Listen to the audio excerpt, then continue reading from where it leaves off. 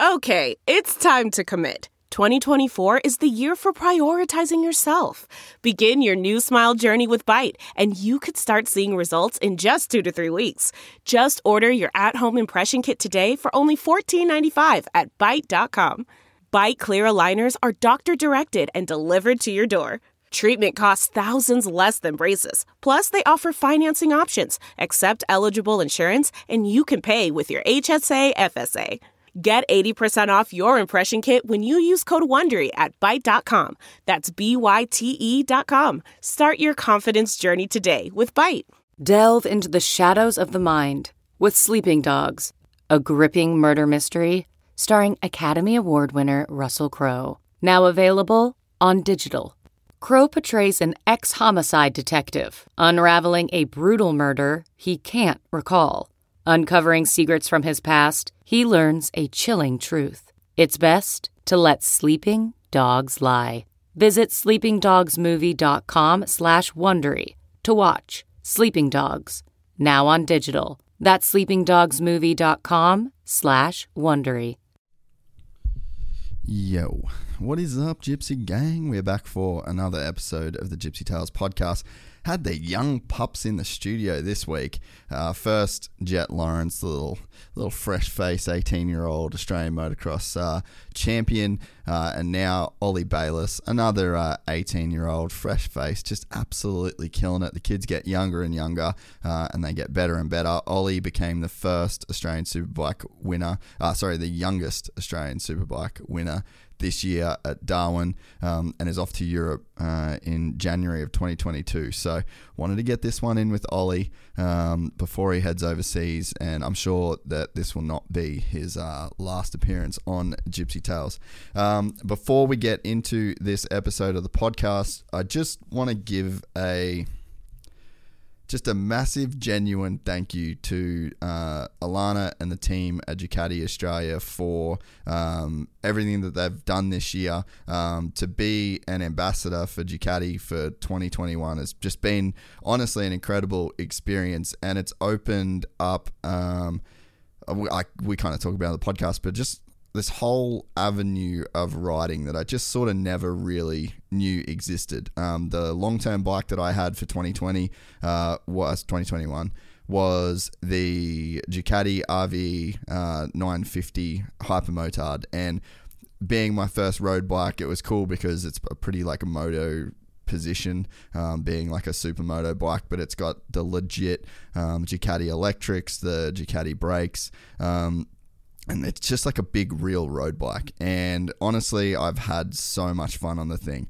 They culminated in a Norwell track day, which we're about to put out the video for that. We're just, a bit snowed under with editing. But I've also got to ride the Multistrada, which is basically like the Panigale V4 motor, which is what Ollie races, but it's put into this adventure bike. And man, when I rode that bike for the first time, I was just like, oh shit. I actually don't really know anything about motorcycles. That particular bike itself just opened up like this whole universe in my mind of things that I now want to do on a motorcycle. So massive thank you to Alana and the team at Ducati for 2021. It's a good chance to say thanks for everything. I really, really appreciate it. So Ollie actually was kind of my coach for my first track day. We talk about it a bunch in the podcast, so I won't spoil it, but thanks so much to the crew at Ducati Australia for making this podcast happen and for everything in 2021. So now I get into the ads. Big shout out to the guys at TrainAid. TrainAid Hydration is an electrolyte replacement formula that has been designed to rapidly rehydrate the body. Its formula not only makes sure that you're replacing electrolytes you lose in your sweat, but it also ensures the water you consume with it is getting to all of the places that it needs to go. It has been designed by leading performance dietitians, Geordie, that came on this podcast, and hydration experts, and is being used by some of the top athletes, business people, and high performers across the world to make sure they are hydrated enough to be 1% better every day. It's naturally flavored with no artificial sweeteners. It's vegan, dairy, and gluten-free, so check it out at trainaid.com and use the code GYPSY15 for a 15% discount. I have gone through 2 full tubs of this since Geordie came on the podcast only a couple months ago. I talk about it a bunch on previous podcasts, but I struggle a lot with hydration. And I've been drinking consistently for the first time in my life 3 liters of water a day. Just because I'm mixing in a little bit of Train Aid with it, makes the water just a lot easier for me to drink. I wake up feeling more hydrated. I don't have the headaches that I used to get in the morning. So as genuine a plug as I can ever give on this podcast is for this product. So Gypsy15 at trainaid.com. New sponsor. This is actually through Geordie, so kind of a good follow-on. It's with the guys at TikTok Nutrition. Again, you've probably heard me talk about it, and I think in the podcast with Geordie as well. I just really struggle with food. I'm a big, unfortunately, I'm a big Uber Eats guy. Living by myself, not really that good of a cook, cooking for one person, super busy. By the time I get back from training, it's late, work late hours, keen to work at night a lot of the time. So food is just something that really doesn't fit into my schedule. So I eat a lot of Uber Eats, or I'll eat out, or I'll get drive-thru on the way home. Has not been good for me. And I feel like there's a lot of people that are in a similar position. TikTok Nutrition, get on their website. It's just tiktoknutrition.com.au, TICKTOCK, and check the meal plans that they've got. They've got like a shredding plan, they got a bulking plan, but basically they're formulated by dietitians. Geordie's one of them, and you just get them delivered. They're not frozen, they just come in a box, last you for the week, and you're dialed. So for me, this is perfect. I've been honestly wanting to do something with these guys for a really long time. So basically it's available from, I think, like the Sunshine Coast to Canberra. So if you're along the east coast of Australia and you struggle in the same way with your nutrition and just cooking the right food and staying on top of it, this is a really good solution. So if you use the code GYPSYGANG, I think you get $20 off your first order when you order 10 meals. So give it a try. I've been on it. We've got some at the warehouse here for lunches and stuff. It's been awesome. So thank you so much to those guys. We're also brought to you by the guys at MX Store. You can head to mxstore.com.au. That's kind of like the TikTok Nutrition for your bike. You can basically get whatever you need there to keep that bad boy running. I've got some massive FOMO for anybody that is riding this weekend because I'm probably going to be working. But if you need anything, last minute, mxstore.com.au. Call in there tomorrow morning to their epic showroom. If you order your parts and accessories before 2 p.m. on a weekday, you're going to get same-day shipping. If you've missed the boat to get in there this morning, or if you live a bit further away from Burleigh. That's it, mxstore.com.au. We're also brought to you by the guys at Boost Mobile. They've got their Boosted Summer Pack, which you can enter on their website. They got a mountain bike to give away, electric skateboard, an Oakley pack. It's really, really good prize pack. And then an iPhone 11, as well as a year's worth of data.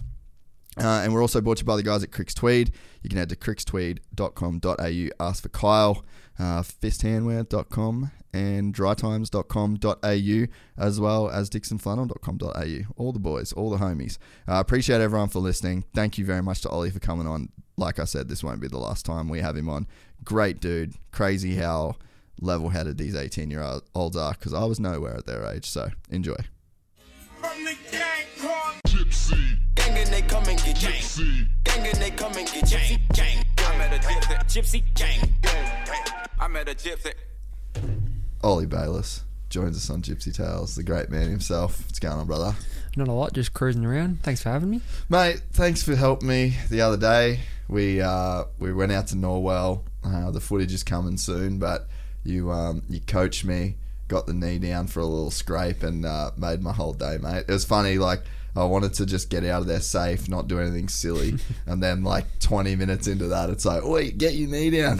Yeah, I mean, so much changes when you're on the track. You know, you get in a rhythm, you have a bit of fun. And yeah, I mean, I went in there.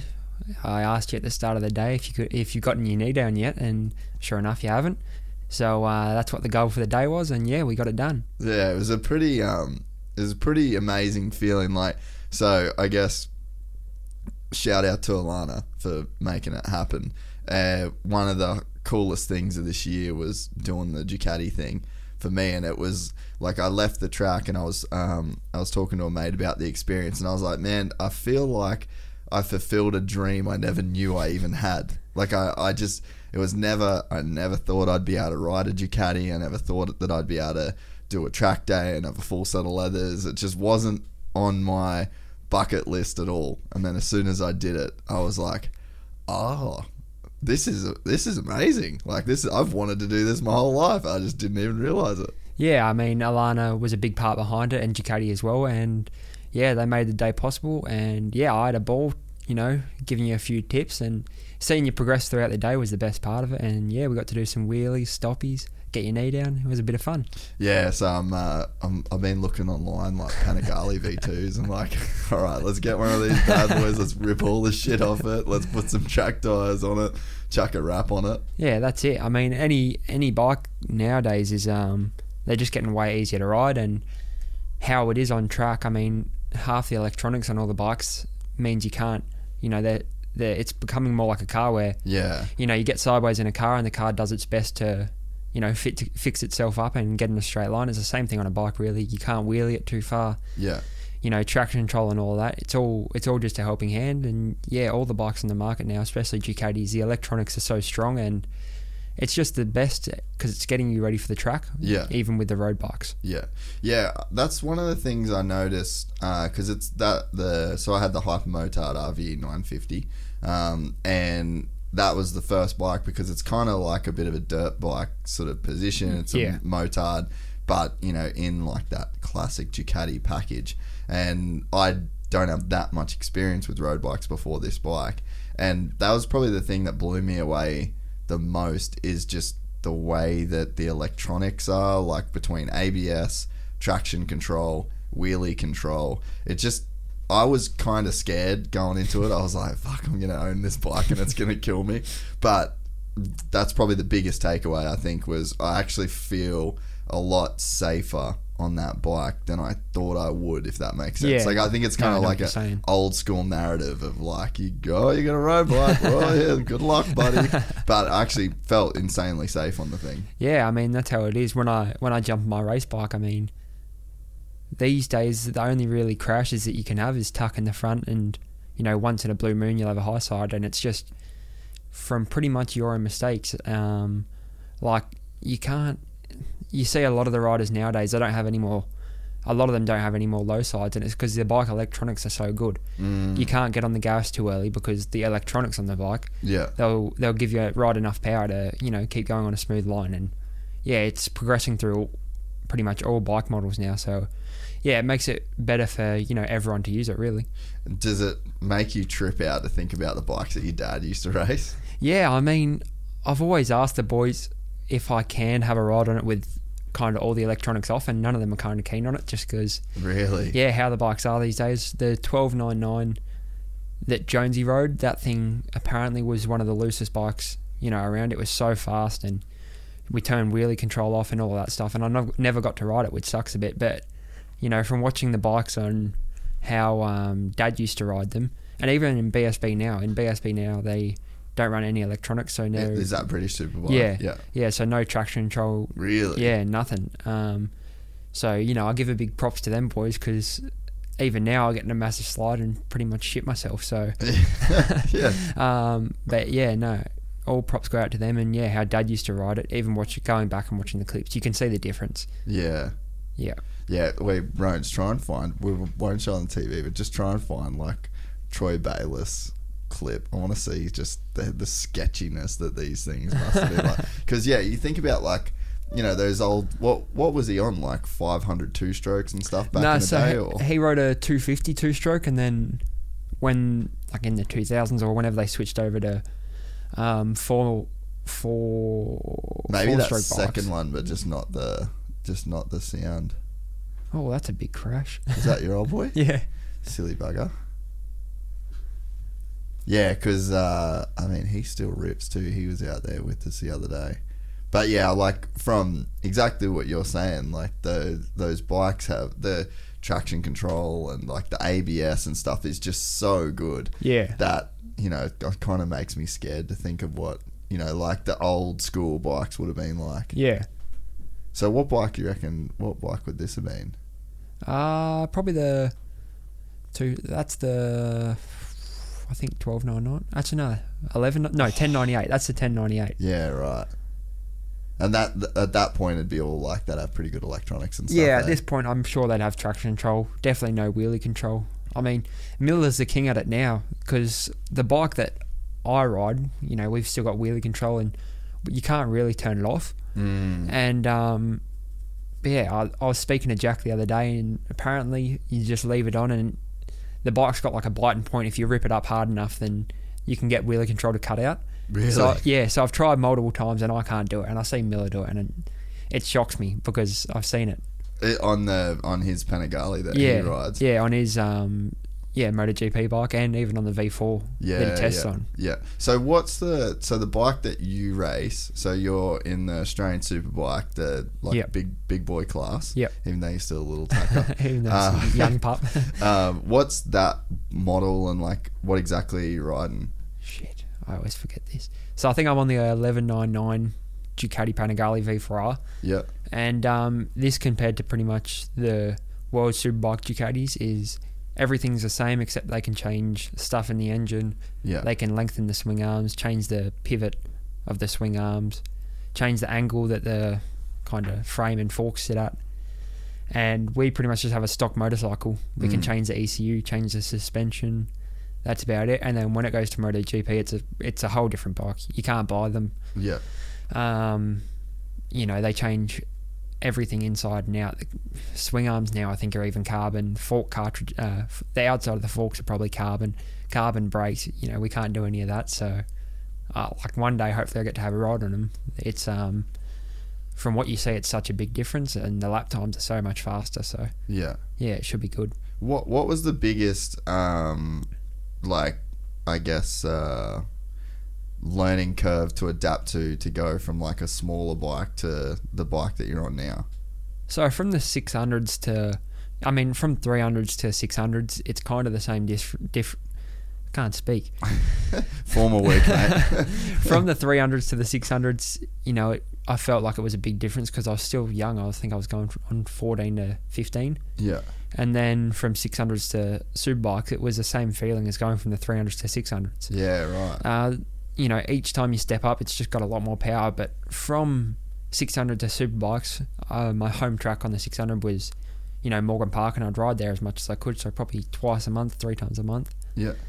And I kind of got used to the track. So when I got my first ride on the Superbike, it was at Morgan Park.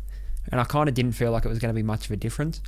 But when I went there, I couldn't unbelieve it. It was feeling like the bike was riding me. Really? I wasn't out of control, but, you know, the bike would do a lot of things that it wanted to do, and I couldn't really, I couldn't stop it from doing that. So, you get used to it, and then when you went to a bigger track like Phillip Island, it felt so much similar because it's so wide, you know, so wide and long, and it just, you know, you can flow with the bike so much better than a track at, say, Morgan Park or Wakefield Park. Yeah. It doesn't get upset over the bumps, and you really feel much more comfortable on the bike. But after doing a lot of track days and stuff at Morgan Park, I've finally gotten used to it, and I can start, you know, going out when I want and going fast, which is, it's the main point of motorbikes, really. Yeah. That would be a crazy transition to make, like, especially at your age. Like, you're 17 or 18 yet? So you're 18, yeah, but it's like still super young. And like I was even saying before, you know, it's like the week of the 18-year-olds because Jet was on here. Yep. You know, there's so many kids that are, especially kids that are from fathers of champions. Like you look at Jack Doohan is, you know, I think he's only a year older than, he was 18 last year. Yeah, 18 or 19. Yeah, so he's 19 this year. And then you got Jet, and then you got yourself, and then you got Remy. Like, it's a crazy wave of like young talent and dudes that are like stepping up earlier and earlier. Yeah, exactly. I mean, it's coming to the point where people are getting on the bikes at such a young age. All the older guys are, I don't know what I'm saying there. Where the fuck am I going with that? But yeah, it's getting to the point now where a lot of the younger guys are hopping onto the bigger bikes at a younger age than how it used to be. I mean, way back in a while ago, it was, you could jump on a 600 or something at the age of 25, and to be honest, people are still doing that because they've been riding that bike for so long and they're comfortable on the bike and they can go fast with it. But yeah, it's really time for the young guys to start showing up, and that's exactly what they're doing. Yeah, because so your dad was what, 10 years older than you when he first went to Europe? Yeah, I think he would have been 20 something, definitely late 20s, I reckon. Yeah. And yeah, so I'm at a good age now where, you know, we had the chance to go to Europe probably 5 years ago when I first started road racing, and Mum wasn't so keen on it, just because, you know, I was still really young, fair bit of inexperiencedness.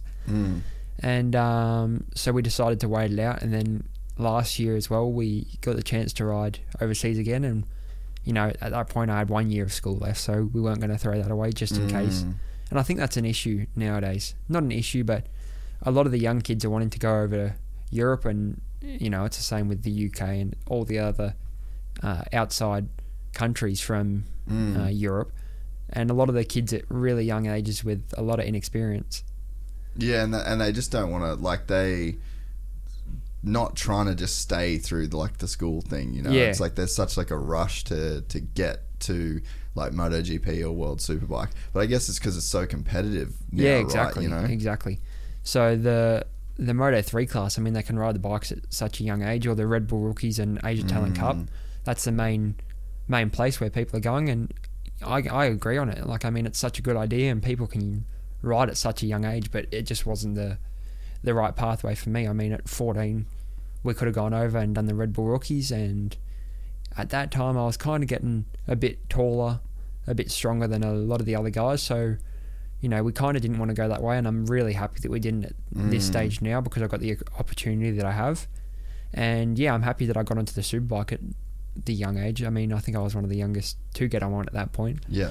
And I mean, it's paid off. It really has. I'm happy that I finished school. Mum's happy I finished school. And yeah, it's given me the opportunity that I'm at now, and you know, I can't be happier than it.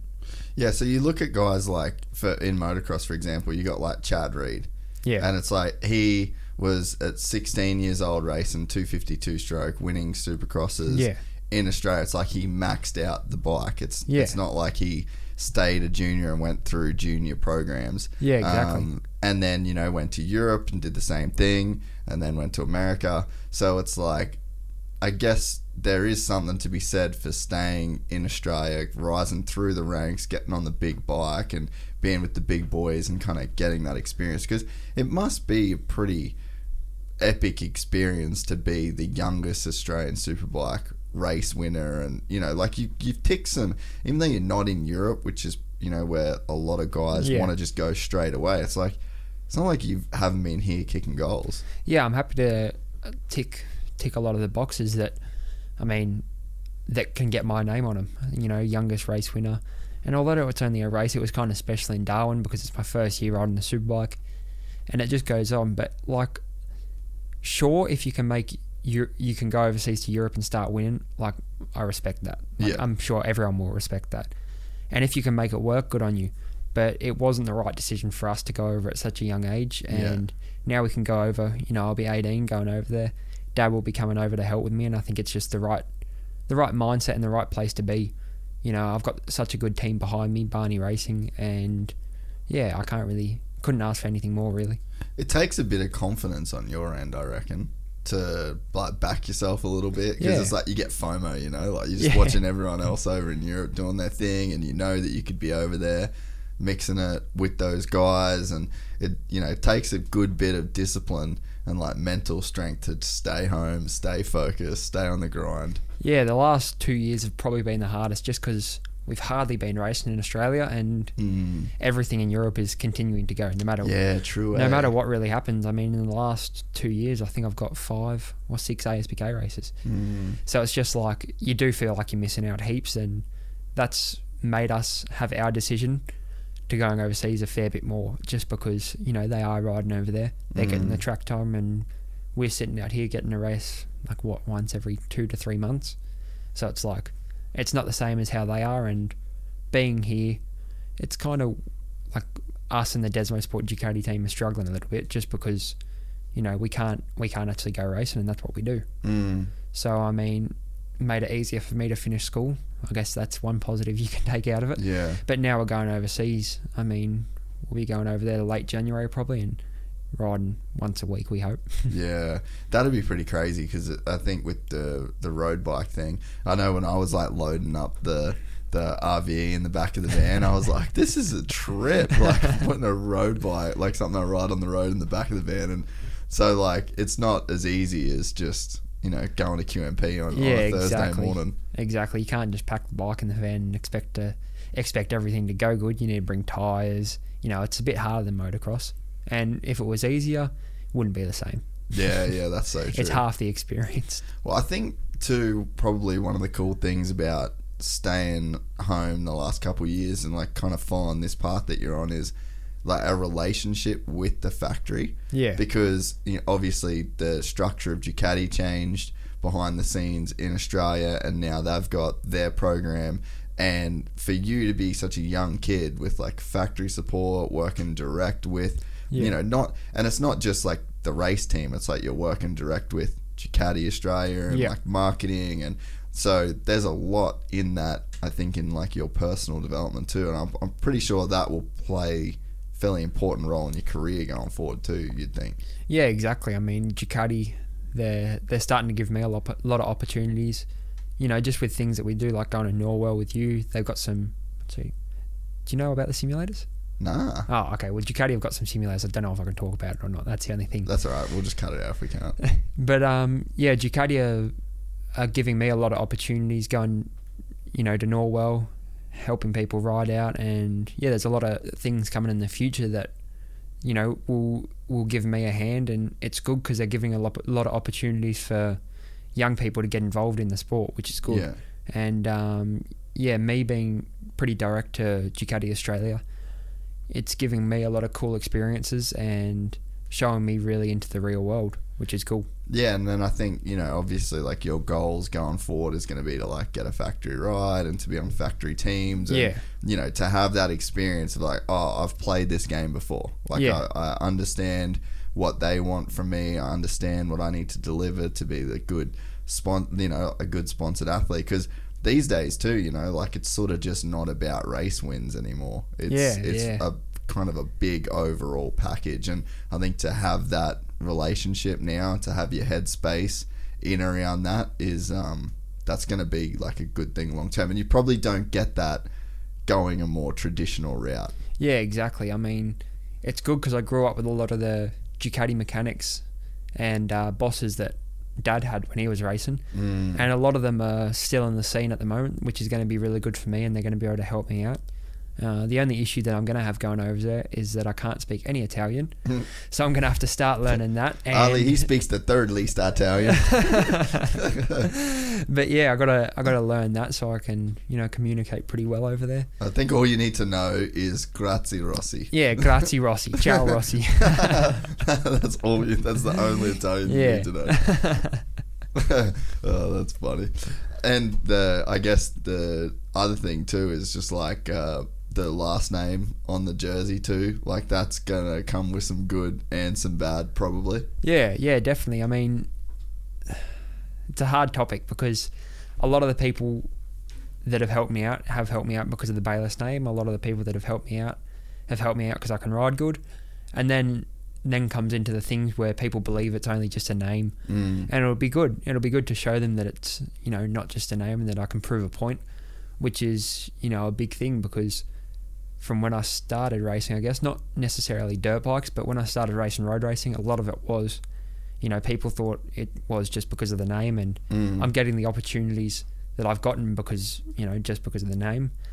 And it's been good on the 300s and 600s. I proved that it was more than that, and hopefully this year I've done it, and then next year as well it'll be good, you know, to prove to the people that believe that it's more than that. And yeah, hopefully it will be done. I think it will be, but yeah, it'll be good to show them what's up.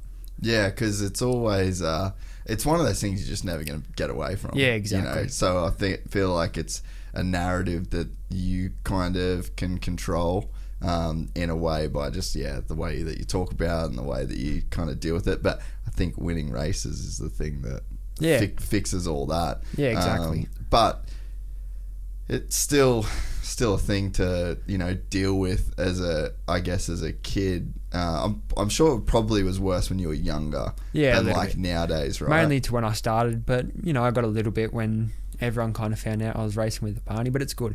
I kind of like it, and it's going to sound so cliche, but it just helps you fuel. It fuels you up a little bit more. It gets that little bit out of you. Not necessarily anger, it just wants you to push a little bit more, which is good. I think, you know, if you don't have any negative comments and stuff on your social media, then, you know, it's kind of... You're not doing good enough. Yeah, exactly. Exactly. And you two are so competitive. So I feel like even just from being around you guys the other day at the track, like you could see the competitive nature, and like your old boy still is mountain biking. Well, he got slowed down a little bit. Yeah, he got slowed down a little bit, but he's still going. But it's like you can see how competitive you two were, and it's like, I mean, I'm sure that of all the people that have ever given you shit about your dad being Troy Bayliss, your dad has probably given you the most shit about your dad being Troy Bayliss. I mean, it's funny as everything that we do is a competition, and it's great. I love it. To be honest, I wouldn't want it any other way because it's so good for what I do. But we make it in a fun way. Like, I mean, far out. We go home. The first competition is weigh-ins. So whoever's the lightest, you win that one. Then we'll go to the kart track, whoever's the fastest, which is me. Every time we go there now, I smoke him. But it's funny because the main training that I do with him now is like surf skiing, like a paddle in the river, and you know, we're always doing efforts out there to try and show each other who's the faster one. But I got a bit more strength, and he's got a bit more endurance, so it's cool. It's fun. And was it always like that with him? A little bit less when I started off, because I think he didn't want to really pressure me into it, which is good. And I don't feel pressured into it now at all because this is what I want to do. But I think he just wanted to take it a bit steady when I first started racing. And then after the past couple of years, everything turned into a competition. I mean, when we rode the 600s, he decided to jump on one as well, and we'd go around Morgan Park battling it out. And now, because he can't really ride the Ducati V4R, we kind of just go to the kart track on the 400s and just smash it out with each other. We're always passing each other, always having a battle. It's good fun. Yeah, that must be pretty cool. And I think for him to like not push too hard at the start, because like that's probably when it's the most fragile with a kid. And then exactly. It's probably when you've got like the least experience with like dealing with the fact that, oh, my dad's a 3-time world champ, my dad's a fucking man. Yeah. Like, that's probably the move, to just let it kind of do its thing. Yeah, exactly. That's the main thing, really. You know, not being pressured into it too much. I know that he wanted me to do it.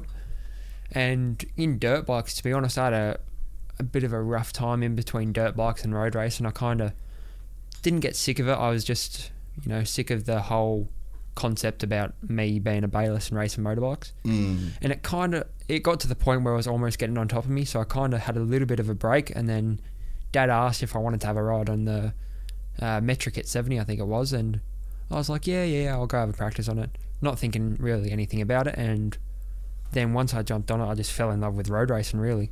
You know, from then, that's when it all started. And, you know, even the crashes and stuff, it just makes you want you to get on and go faster again. So, but yeah, it's good. So what were you racing, like motocross or dirt track? Or dirt track mainly. We started mainly oil track. That's where on the dirt I suffered a little bit, but when it came to oil, you know, you had more grip. Is where I started to go really like pretty fast. And so yeah, I think that's where I kind of got my road racing background, was from the oil track on the dirt bikes. Yeah, and then that was where it kind of felt a bit like, fuck, this is a lot, like being a Bayliss and rocking up to the track. And because it's like, you'd never, for me, when I was a kid, you just pull into the pits, no one knows who you are, you unload your bike, you go on the track, no one cares, and then you go home. But for you, you'd be like this young kid that would have all these people watching you just purely because of who your dad was. Like, there just would be no like anonymity in there at all. Yeah, exactly. It feels like, you know, sometimes it felt like you were only doing it because of that reason. And it's good because I've realised throughout the years that I actually like this sport. I love this sport, and this is what I want to do for the rest of my life. So, yeah. So when you were young, you lived in Monaco with your old boy, didn't you, for like the first few years? Yeah. And you pretty much just like grew up on the circuit while your dad was doing it? Yeah, pretty much. So I, at the time, Mum and Dad were living in Monaco with my brother and sister, and boom, there I came along. So from there, I think Dad had another 5 years where he was racing motorbikes, and that's where we lived in Monaco. So I was raised in Monaco for 5 years, and then we moved back to Oz, and yes. So you're a Monegasque. I'm a Monegasque. But yeah, it was good just, spending time around the team and getting used to I think that's where a lot of the racing background came from, just growing up and I was always around bikes. Do you remember much of it? No, nothing. I wish I did. Huh? Yeah, I really wish I did. I remember a couple stories here and there when my hair used to get dyed, at the racetrack by my cousins and stuff, but I wish I could remember more about how the atmosphere was. Yeah. And it's good to, you go to Phillip Island or something when the World Superbikes are there and it kind of comes back to you a little bit. Yeah. But you don't get the full story. So hopefully in a couple of years I can feel how the atmosphere used to be. Yeah, yeah. So you get on what was the name of the bike, or what do they look like? Well, the first bike that you got, the road one. Metrikit 70. Metrikit 70. I want to see what they look like. How do you spell that? I think KIK 70. Hope it comes up. Go to images. Oh, sick. Yeah, they're cool. Mine wasn't kitted up like that. I think actually, mine was yellow at the time. Yeah, so right. the one just left to that on the. Yeah, there you go. That's the beast. So that was where it all started. That's where it all started. So what do you think that it was about the road racing as opposed to like the oil track or flat track that just got you in? I don't really know. I had no intentions of it. I never even really thought about it. And then when Dad asked if I wanted to hop on one at, I think it was Lakeside Kart Track, I said, yeah, sure, why not? And, didn't really expect anything out of the day and had a ride, got my knee down, and, that's where it first started, really. I realised there's more to it than what I thought at the time. I think I was only 11 or something. Yeah. 10 or 11. And, so after I jumped on one of them, we quickly progressed up through the years and went 300s, 600s, and superbikes. That's so sick. So what's the next bike you ride after that? A 300? Yeah, Kawasaki 300. Yeah, let's look at one of those bad boys. Because like all this is just so new to me. Like I just always thought that this whole world of road racing and road bikes was just so inaccessible. Like to you don't even think about. There's like that 70 and then what the bikes are. You sort of just don't really know. But after doing the track day with you, I was like, man, this is actually sick. Like I feel like a lot of people could get into this a little bit. It's obviously pretty expensive, but it's not this impossible thing that I kind of thought it was. Yeah, it's kind of like the motocross background. You start on a 50, I guess. Yeah. Start on a 50 in road racing. You kind of start on a Metrikit 70. Yeah. And then what do you go to from a 50, 85 small wheel or something? Yeah. Yeah, it's kind of like going to a 300, and then you go to a 125. It's like going to a 400 on a. Yeah. And then it kind of steps up. 250, I'm guessing, would be kind of like a 600. Yeah. And then 450 is like superbike. So it's kind of the same background. Yeah. And the concept of it all is really close. Yeah. Which is why I think I got to learning it pretty quickly, because that's what I did on dirt bikes. So it kind of just felt a little bit normal. Yeah. And then once I jumped on the road bike, I found out that this feels right, kind of feels like home. So yeah, that's the route I've gone. And so for me, I'm a guy that likes to I like technique and I like repetition. Yeah. And I'm not like a send it kind of guy. Yeah. I feel like I'm way more of a just do it until I get it right kind of thing. Yeah. Motocross always felt like real send it to me. Yeah. It was just like fucking hold it on through all the bumps and just be like a savage. I'm like, well, I'm just not kind of that savage. But then on the road bike, it felt, I did a lot of laps that first day. I think I probably did like over 100 Ks worth of riding on that day. Yeah. And I think it's like a 2.2K track, and it was like 140 something Ks. Yeah. So it's 70 odd laps, Yeah. And it just was so like addictive to just try, because the corners are the same, the track stays the same, but it's like you get to be just like these tiny little like increments different. So to me, I really enjoyed like that played into like my, I guess, the shit that I enjoy about motocross or whatever.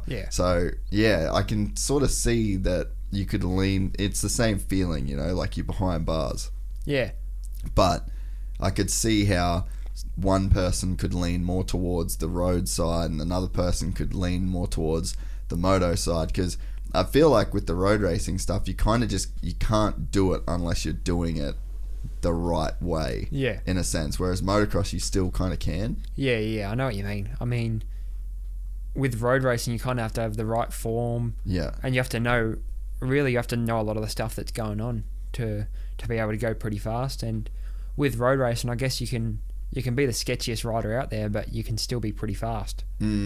So I mean, I'm kind of the same as you with the whole send it thing on road racing. Yeah, it's exactly what you said. And then when it comes to motocross, I mean, I rode dirt bikes for 5 years or something. I go and ride motocross, I can't do a triple. I can't go over whoops. I mean, I can go through the corners pretty fast, but far out. Like, if you see me going over whoops or a jump, I'm just like, what do they call it? A dead sailor? Well, I saw the thing you posted the other day. Oh, that's you. Yeah, that's me. I had a good laugh. Did you see that? I actually thought it was Ollie, and I was like, fuck, that was massive. And then I actually looked, I'm like, okay, that wasn't actually. In all honesty, I got in a bit of trouble out of that, because a lot of the people thought it was me. And I fully did too. Probably some of the people that shouldn't have seen it did think it was me, and they got a bit worried about it. So I got a bit of a roasting for that one. But no, you're too busy high-siding bikes. Yeah, I'm too busy high-siding road racing bikes. But I could kind of just see the way that the mindset to be a good road racer would be like a little bit different in a sense. But then I'm sure that the deeper that you get into it, the more room there is to like be that kind of like send it sort of dude. I'm sure it does kind of change, but I think just the fact that it's like you've got this same circuit that really doesn't change, and the variable is you and your bike, as opposed to like you and the track and all the other sort of things that are going on. And you're not like waiting on like moisture in the track and things like that as well. That's the good part about it. I guess the closest thing that we get into moisture on the track is maybe a bit of dust on the track. So we get pretty lucky. We get lucky because it's not like you get, a new rut or something like what people in motocross or supercross see, which I guess is a good part of it. And I wouldn't say it's less physical, but you get a different. It's different. I can't explain it, and I wish I could, but people see road racing as you're just going around in circles.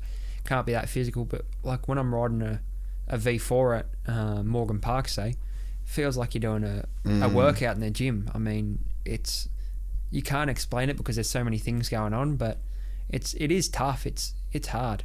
Well, the thing so I noticed a few things. My hands got pretty sore. Yep. Which I'm pretty good with my hands just from jiu-jitsu, so like I don't really struggle with that in motocross that much. Yep. So my hands still got fairly sore. I was like, oh shit, okay. Yeah. And mentally, I was done. Like I went home from that day. Jackson ended up driving the van home. I was smoked, dude, and I'm just like a vegetable just sitting there like, but I could feel there were a couple of times where I did like longer rides and I pulled off and was just fried. I was like, physically I could have kept riding, but I was like, I'm going to make a mistake here because like I'm just not concentrating as much. So I think that there's got to be something to just the speed that you're going and like how much information you've got to process at the same time. Yeah, I think that's the thing. It's just going fast, then having the quick reflexes to do the little movements that you have to do. I mean, I've done a couple of endurance races, and by the end of that, you're just completely done. And then even after a good 2 days of open track testing, it's just like you are just so done, especially in the heat. The heat really takes it out of you, because you're on the tar, you're in your leathers and stuff, and you're always sweating, and it's honestly like doing a big 2 days of working out. Yeah, that's the other thing I noticed too, was I felt really dehydrated. Yeah. From just sweating so much in the leathers. Yeah, you just got to make sure to drink water, hydrolytes, everything. Eat eat good. Don't eat too much. If you eat, Dad's always told me if you eat too much on race day, you go slow. Yeah. So yeah, as long as you drink a lot of water and keep your hydrolytes and all that stuff up, then yeah, you should be pretty good. The other thing that I noticed as well is that like the inside of my leg got so cool. It doesn't matter. Nothing will fix that. Really? Yeah. After a race weekend, either like your hip flexors and the inside of your leg are always going to be sore. Yeah. And I don't know if it happens to other riders, but it happens to me as well. So don't feel alone on that. Oh man, because like there was at the end when we were like really trying to ride and get my knee down, I was like, man, I'm fucked. Like I know what I could do, but like because for anyone that I guess hasn't ridden it, this is like my crude description of turning a road bike, which I actually had no idea this is how it worked. Yeah. So like, how about you explain how the corners work, and then I'll explain what I was feeling. Oh, it's weird. You think, it's kind of like a motocross bike because the more you lean it over, the more you're going to turn. But I mean, if you're riding a road bike pretty steady, just like say through a car park or anything, the turning circle on it is horrible. You cannot turn it, no matter what bike it is. You just can't turn the thing, probably 45 degrees. So yeah, when you're coming into a corner, if you brake good enough, then you kind of hold speed and you lean off the bike enough, and it just depends on how much you do lean off the bike, how easy it is going to be to turn. Yeah, so pretty much like you're coming into the turn, and I was like, you stay central and like lean with it, but what you're kind of trying to do is essentially just getting all your weight off to the side and almost leaning the bike as little as possible, but you lean as much as you can, and then the bike just kind of follows you around. Yeah, exactly. And then all the weight essentially from your entire body is from your knee and thigh against like the gas tank and the frame. Yeah. And you're just like hanging off, like there's not that much weight in your hands. No. And you're trying to get, essentially it's like you're trying to get your chin bar of your helmet to the inside of your handlebar. So it's like road, head, handlebar. Yeah, exactly. And then you're hanging your arse cheek off the bike as much as you can. So I actually went, after we did the track day, I actually like Googled some like physics experiments of like of how I was like the physics behind a MotoGP bike turning, and there's actually like there's an experiment. Can you just Google that, like how does a MotoGP bike turn? It's pretty interesting, but basically it's like it shows how the centrifugal force works. Yep. So like as you're spinning it, then it goes this way, the force is actually going that way. So the force from the bike is trying to go the opposite direction to where you're turning. So that's why you've got to lean so much off the motorcycle. Yeah, it makes sense. Look at these psychos. You're one of these psychos. But yeah, the way that the hips have to swing is you feel like you're doing a lot. Well, you feel like you're doing it more than you actually are, like when you look at footage and stuff. Yeah. But then I noticed, like, looking at footage of yours, you're just, like, throwing your hips around as much as you can. This isn't the... Oh, wait up. We're just watching this video real quick. Nah, there's another one. Go back, Loans. Keep going. Maybe go up a bit again. So go to that third one. I love the terminology. How do MotoGP riders bend so much without falling? Yeah, there was like a cool video that I watched on it. But yeah, basically it's all about the way that centrifugal force is created as you lean in. The actual the bike wants to go the other way. So that's why you've got to kind of go off it. It was funny, I was talking to Todd Waters and here we go, getting into it here now. So yeah, vector of force. We're getting all technical in here. So yeah, this be interesting for you to watch, mate. This is what you do. So the centrifugal force is pushing against the way that you're trying to lean the bike. So the more speed that you go, the more force is created. So the more force going that way. So then you've got to compensate. So that's how those things stick to the ground. Because and dude, did you see the video Casey posted on his Instagram? Oh yeah. What? Did you see that? Casey's on her Instagram right now. It was pretty cool. Absolutely psychopathic. Like, I just don't understand it. But when you look into, I guess, like the physics side of it, nice little first image there. Shout out to Flick Puppeteer. Yeah, get one in the middle. Watch this shit. Like, what is doing right now? Like, are you serious? Yeah. That looks fake, dude. It was a good slide. It was a real good slide. Both wheels sliding ridiculously fast. He's just tucked in and ready to rip. Fellow Ducati rider, mate. It's cool. A lot of the riders in Australia are starting to go like kind of the route that he's going in. Like Brock Pearson, who races in the 600 class, he's really starting to two-wheel slide the bike, and he does it so much. And really, when I was racing 600s, the only passes he would do on me were the ones where both wheels were sliding, and it annoyed the absolute shit out of me because I couldn't do it. I can slide the rear wheel, and on the 400 I could slide the front wheel, but yeah, it's loose. And so many riders are going down that path where, you know, they're just smooth, but it doesn't look like they're in control, but they are. Yeah. So it's cool. It's cool. It's really cool to look at. How would you even do that? I don't know. I mean, I think that's turn 3 at Valencia. Yeah. And a lot of the corners do set you up for it. Like, it's a fast left-hand corner that kind of finishes off pretty quickly. Yeah. So they do help. It's a bit like turn 3 at Phillip Island, named after Casey. Yeah. Where you're pretty much almost flat out and the thing is just absolutely hanging it wide.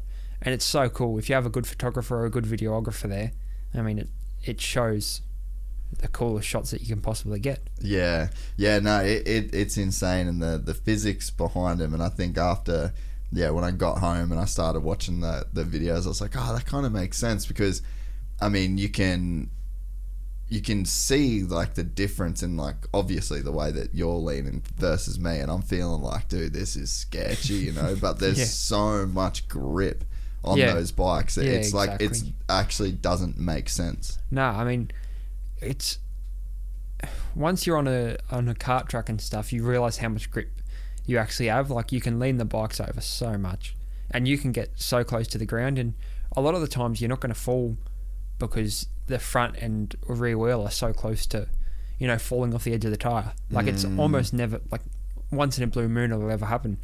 And that's why so many riders these days are, you know, scraping their elbows, and sometimes if they turn their head enough, they can scrape their head.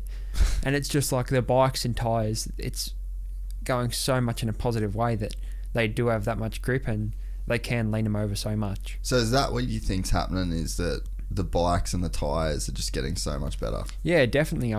I mean, if you look back to when Dad was riding, or even a little bit before, the riders are so crossed up on the bike, like the bike's going this way, and although the rider's arse and knees are on this side of the bike, they're leaning so much the opposite way, and it's just weird how much different the riders look while they're riding the bike. I mean, it's the complete opposite. Yeah. The riders are leaning so much to where the bike is turning and stuff nowadays to how it was, you know, in the 90s, 80s, and before then. Yeah. So I think Rossi and a lot of Ruben Zaus, a lot of the riders that started kind of the elbow on the ground technique, and even Dad still to this day doesn't like doing it. We'll go on the kart track and he's just like, he looks like so crossed up, it just doesn't look right because of how people are riding them these days. Yeah, so you think it's like also just like as the technique, and well, I guess it's probably the bikes and the rider. Yeah, the rider's like working together to evolve at the same time. Yeah, exactly. There's so much physics and science behind everything these days. You know, all the GP guys and GP bikes, they go into wind tunnels and they test all this stuff. They test which is the fastest, and I think it's come across that, you know, leaning off the bike as much as you can is the fastest way to go around the track. It just still doesn't make sense when you're doing it though. And you can just lean and lean and lean. Yeah, you honestly can. It's like you get a good enough corner and you do feel like you can almost get your head on the ground because you can lean off the bike so much. And so the monster that you rode at Norwell, so that's the bike that I'm getting next. Yep. What's the, like, I guess the differences to a bike like that to say, like your race bike in terms of grip and that sort of thing? Like, I mean, on the... They're a different thing, obviously, so it's not like they're trying to be the same, but... They're pretty different. It's just... I think one of the biggest things was the tyres. because now I'm used to slick tyres, and I don't think they make that much of a difference. But we got tyre warmers and everything. When we went to Norwell, we just had tyres that you would have got off, like that you can ride on the road with. Yeah, and no tyre warmers. And I think if I maybe got two days on the bike, I reckon I could probably get my elbow down. But yeah, it's just you feel so much more comfortable on a bike that's set up right, and that's the other thing. If the bike's not set up right, then you're going to feel really uncomfortable and you won't be able to ride it that so fast. What sort of setup stuff are you chasing to feel comfortable? Mainly just suspension. Yeah. Like the first thing that you do when you go to a track is set out the gearing. Yeah. And then from then you just mess with the suspension, and that's about it really. What sort of suspension stuff do you do on like a normal day? Just once you get a good feeling around the track and you have a suspension setup that you feel comfortable on, you don't have to change it much. Yeah. For either track that you go to. But if you're still struggling to find setup, we mainly just look for stuff in the front suspension, like putting heavier springs in, or changing the rebound, changing the compression. And it's the same with the rear, except we mainly just play with the spring rates on the rear. Yeah. Is sag a big thing in road racing? Like a little bit, but you kind of just, once you get the sag right at one track, it pretty much stays the same. Yeah, right. What sag does a bike run? I got no idea. What are we doing here, mate? You're supposed to know all this nerd shit. Don't you know I'm a nerd? I don't know any of this nerd shit. I just know how heavy my springs are. That's it. Yeah, okay. You just need to know basis. Yeah. Can you tell when stuff's out? Like, do you put a lot of effort into understanding testing? Because, you look at, there's a bunch of different ways to skin a cat. Yeah. So you got a guy like Jack. Yeah. Don't really give a fuck. Yeah. Guy like Casey could probably build a MotoGP bike out of Lego. I think I'm somewhere probably in between him. I mean, when something's wrong with the bike, I don't really feel comfortable on it. But if I have to ride it like that, I will. And that's a big thing that Dad's taught me while riding at the kart track. He makes me switch between my 400 and his 400 because I wouldn't say they're completely different, but they've got different setups in them, and one's a lot higher than the other one. So he gets me to ride both of them because he's gone fast on the one that he mainly rides, and I've gone fast on the one I mainly ride. So if I can do a pretty close time on both of the bikes, then I'm pretty happy. So has your old boy, is he pretty hands-on with like you in terms of, is he almost like a coach / trainer kind of thing? Definitely used to be.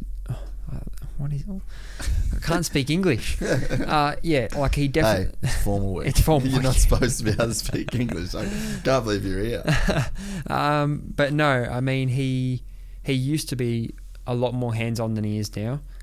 He used to, kind of, I wouldn't say teach me how to ride, but just give me a helping hand. Like he'd come out on track with me, and when I first started, he'd come out on track with me and show me all the lines and all that. Yeah.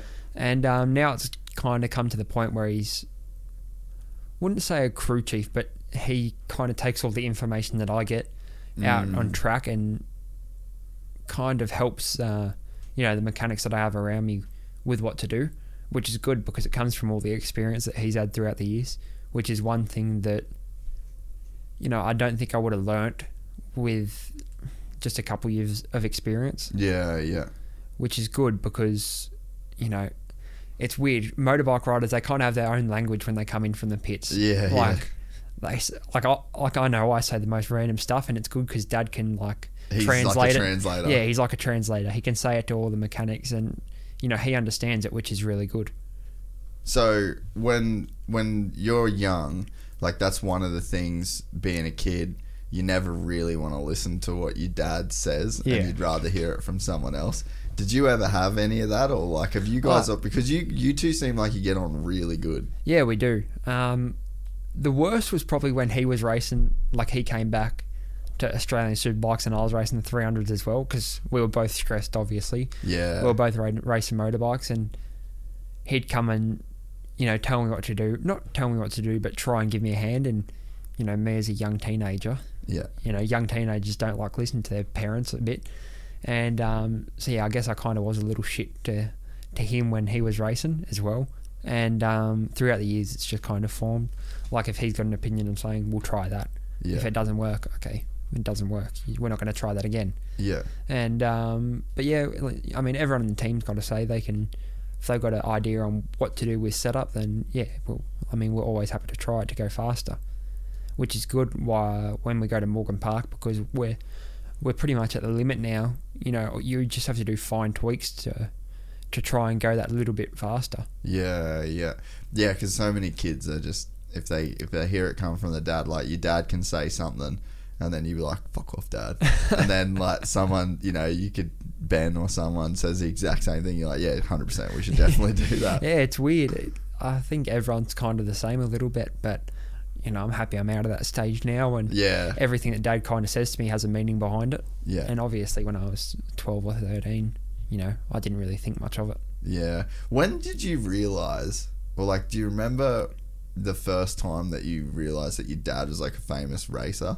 Like, do you remember having those kind of thoughts and being like, that's what's going on? Not really the memory behind it. It's probably just when I started, maybe say 2015.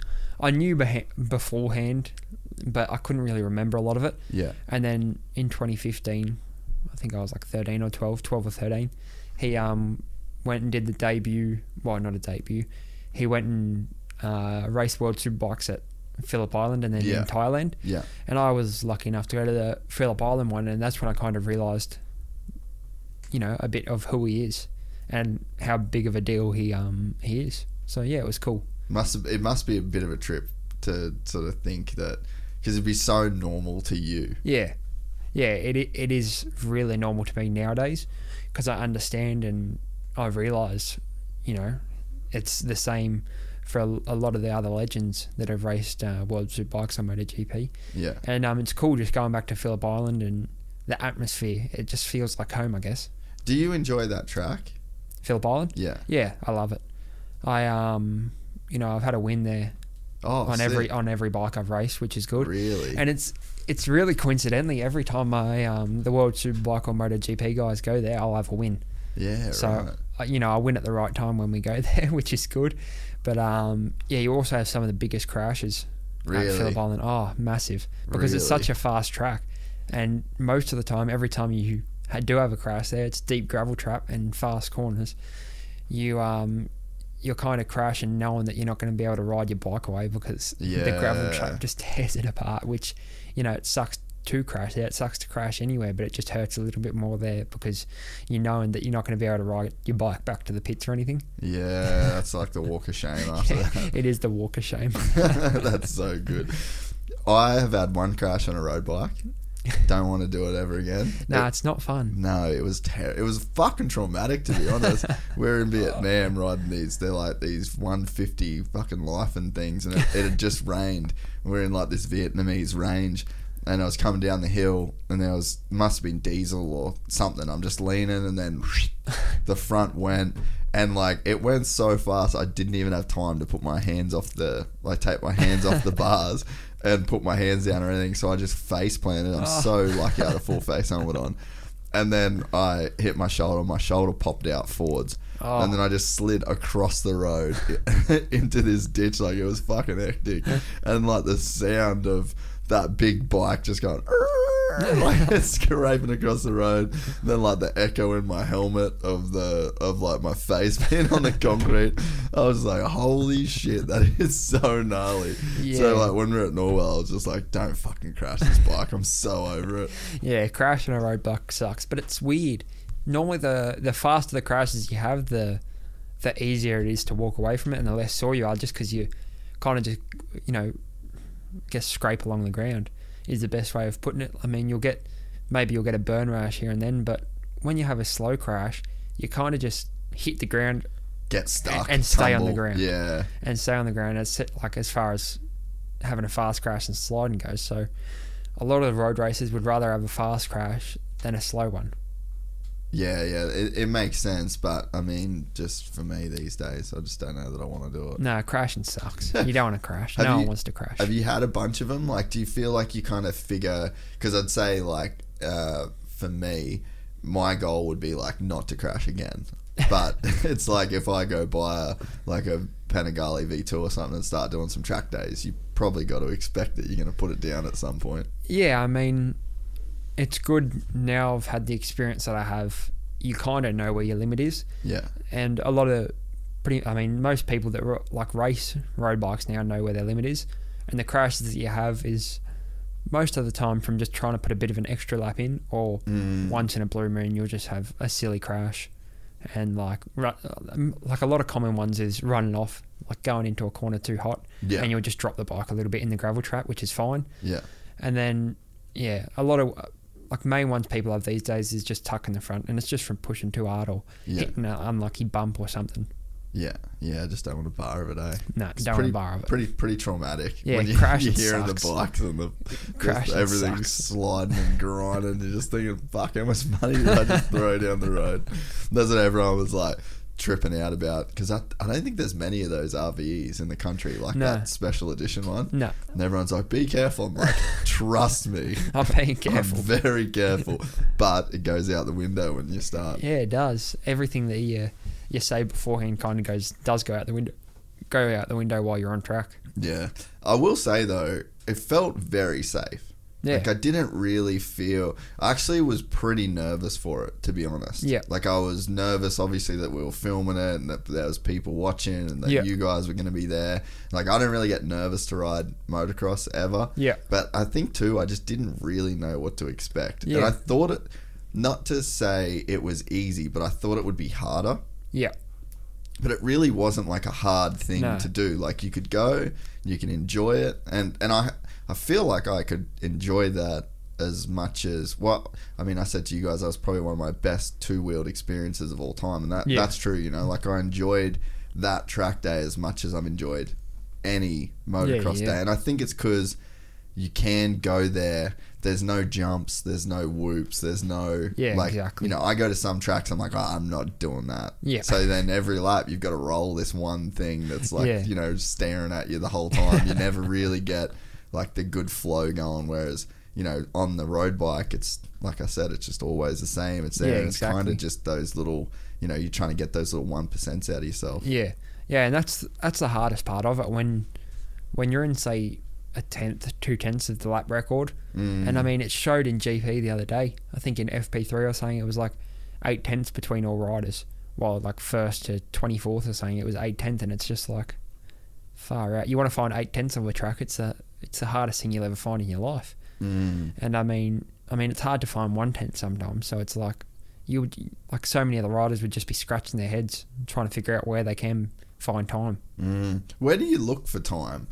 Like, where's the easiest place that, you know, you're going to be costing yourself time most of the time, you reckon? The easiest place to find time on a big track would probably be the fast corners, just because, you know, it's faster, so you can make so much more time up there. But when I say so much more time, it's like half a tenth sometimes, even less.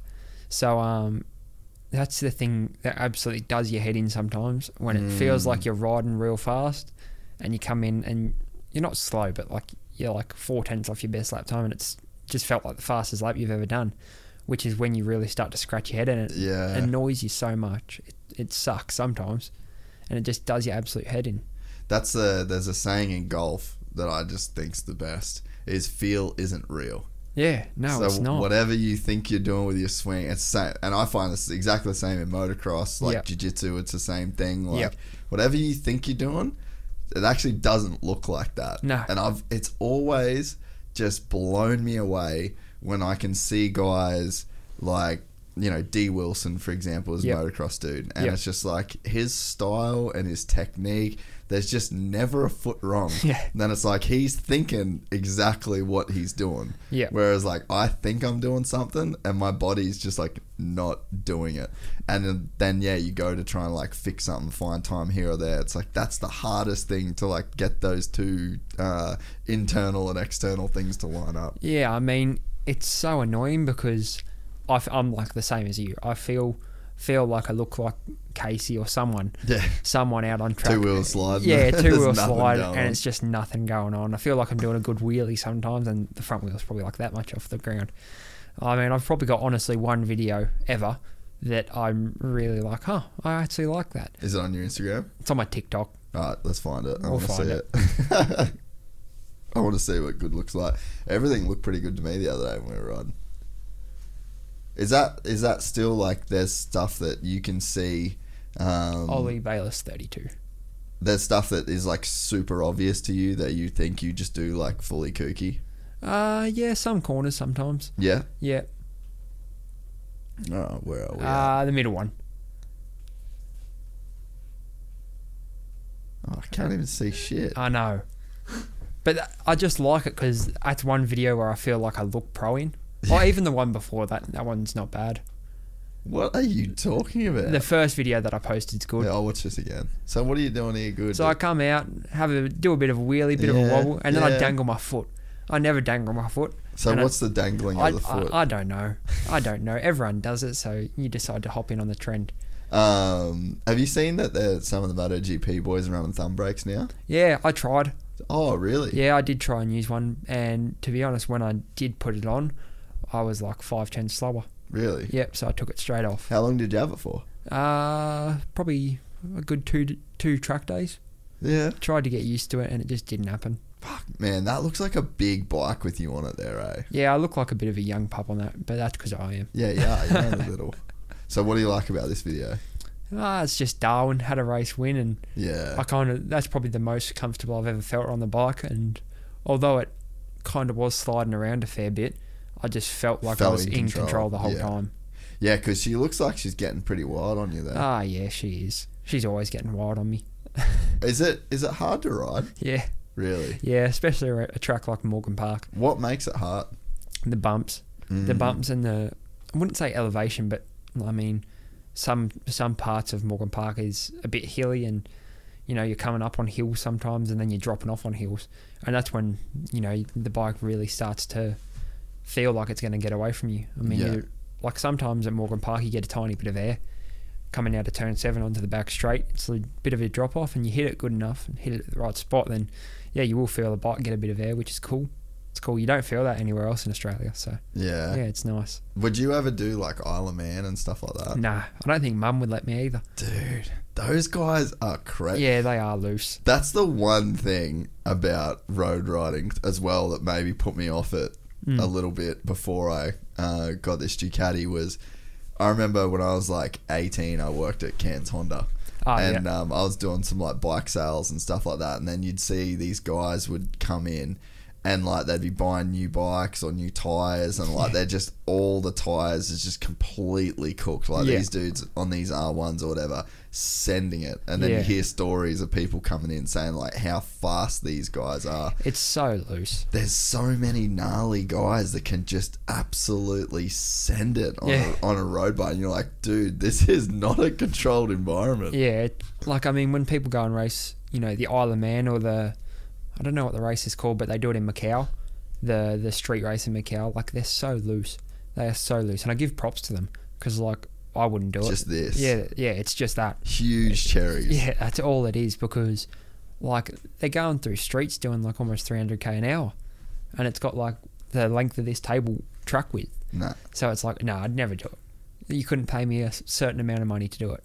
And there's guys that are just like full specialists at it. Yeah. And that would know like every single bump, every single turn. It's just like, my God, dude. Like Peter Hickman, he's racing in British Superbike Championship now. I think he's one of the goats of it, probably. Yeah. Because I know he's won a lot of the Isle of Mans, and I mean, he's just, you watch videos of him and they are just like jumping through streets, doing 300k an hour. It's just like, and then you see the crashes.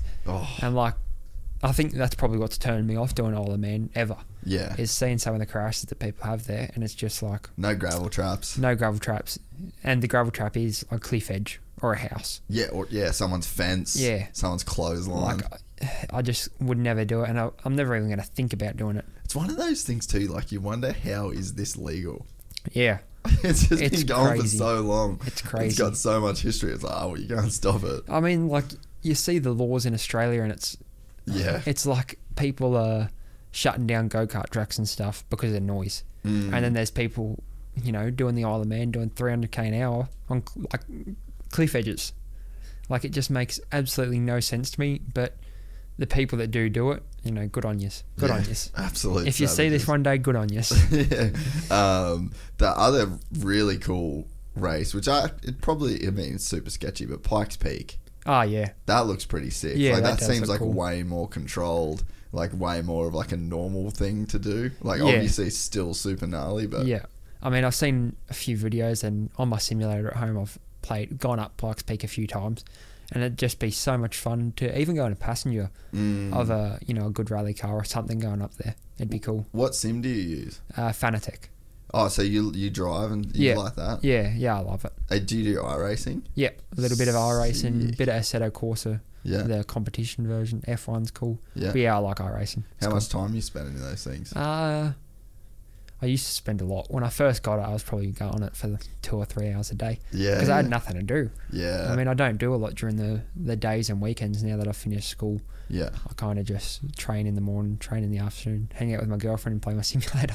What's like the cars that you like? What's the... So at the moment, I've always been into kind of drift cars, always. I don't Yeah. know why, I just find it interesting.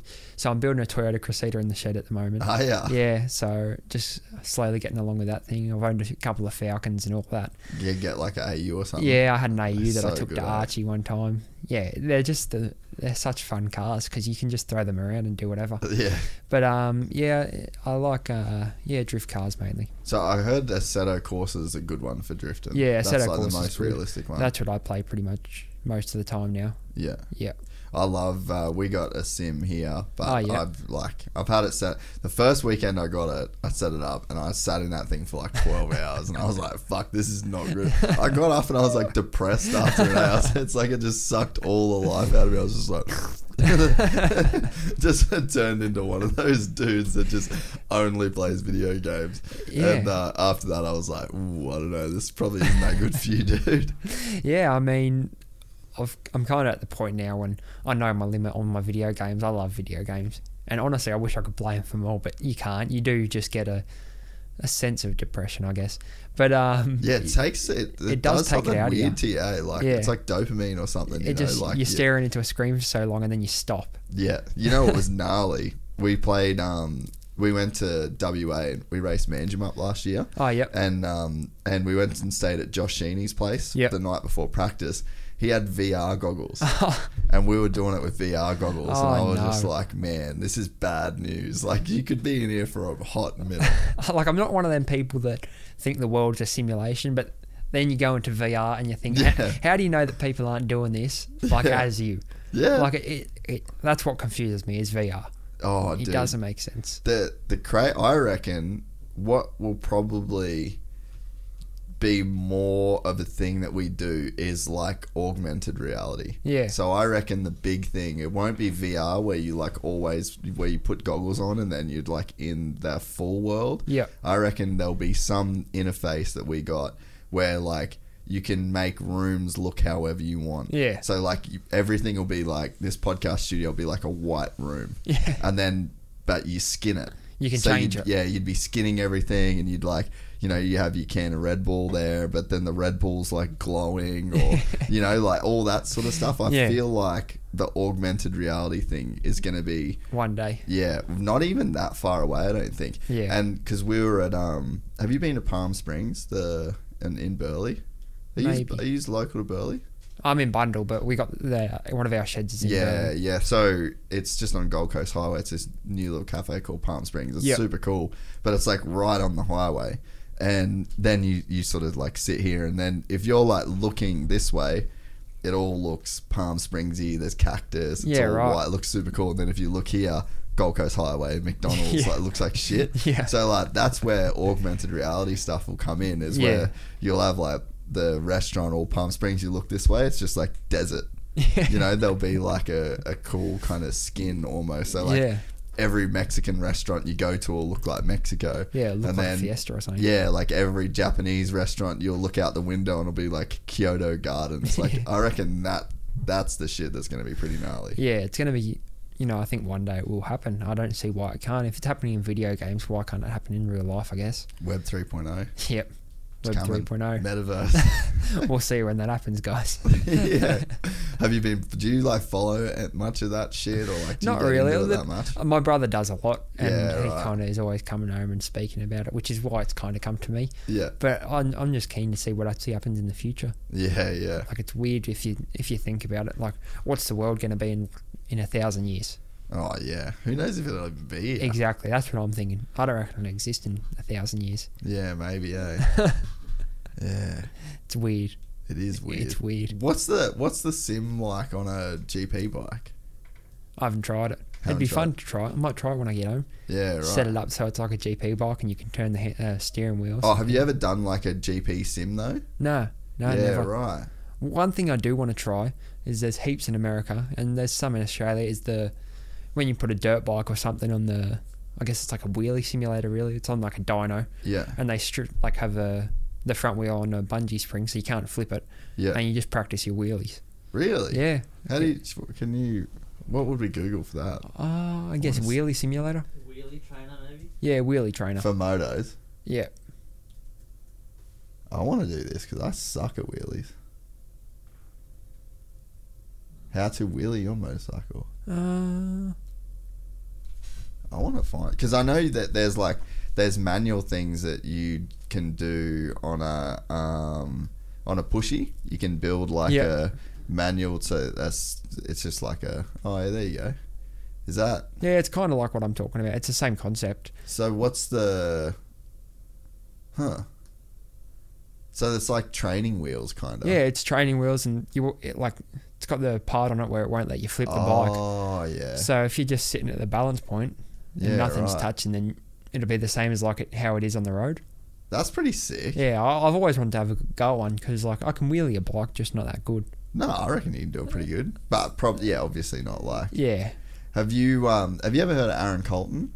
Aaron Colton. Red Bull dude? I think the name rings a bell. Yeah, he's a mate of mine, and dude, he's like the Red Bull stunt guy. Yeah. And the shit he can do. Yeah, go to like the end of this video.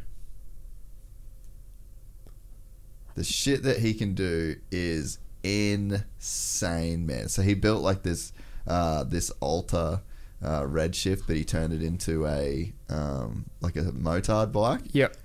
Man, the shit he does is insane. And like I've seen him in, like Red Bull car park and whatever, and it's just the bike control, man, that he has. It's insane. Fast forward it to where he's riding through the thing.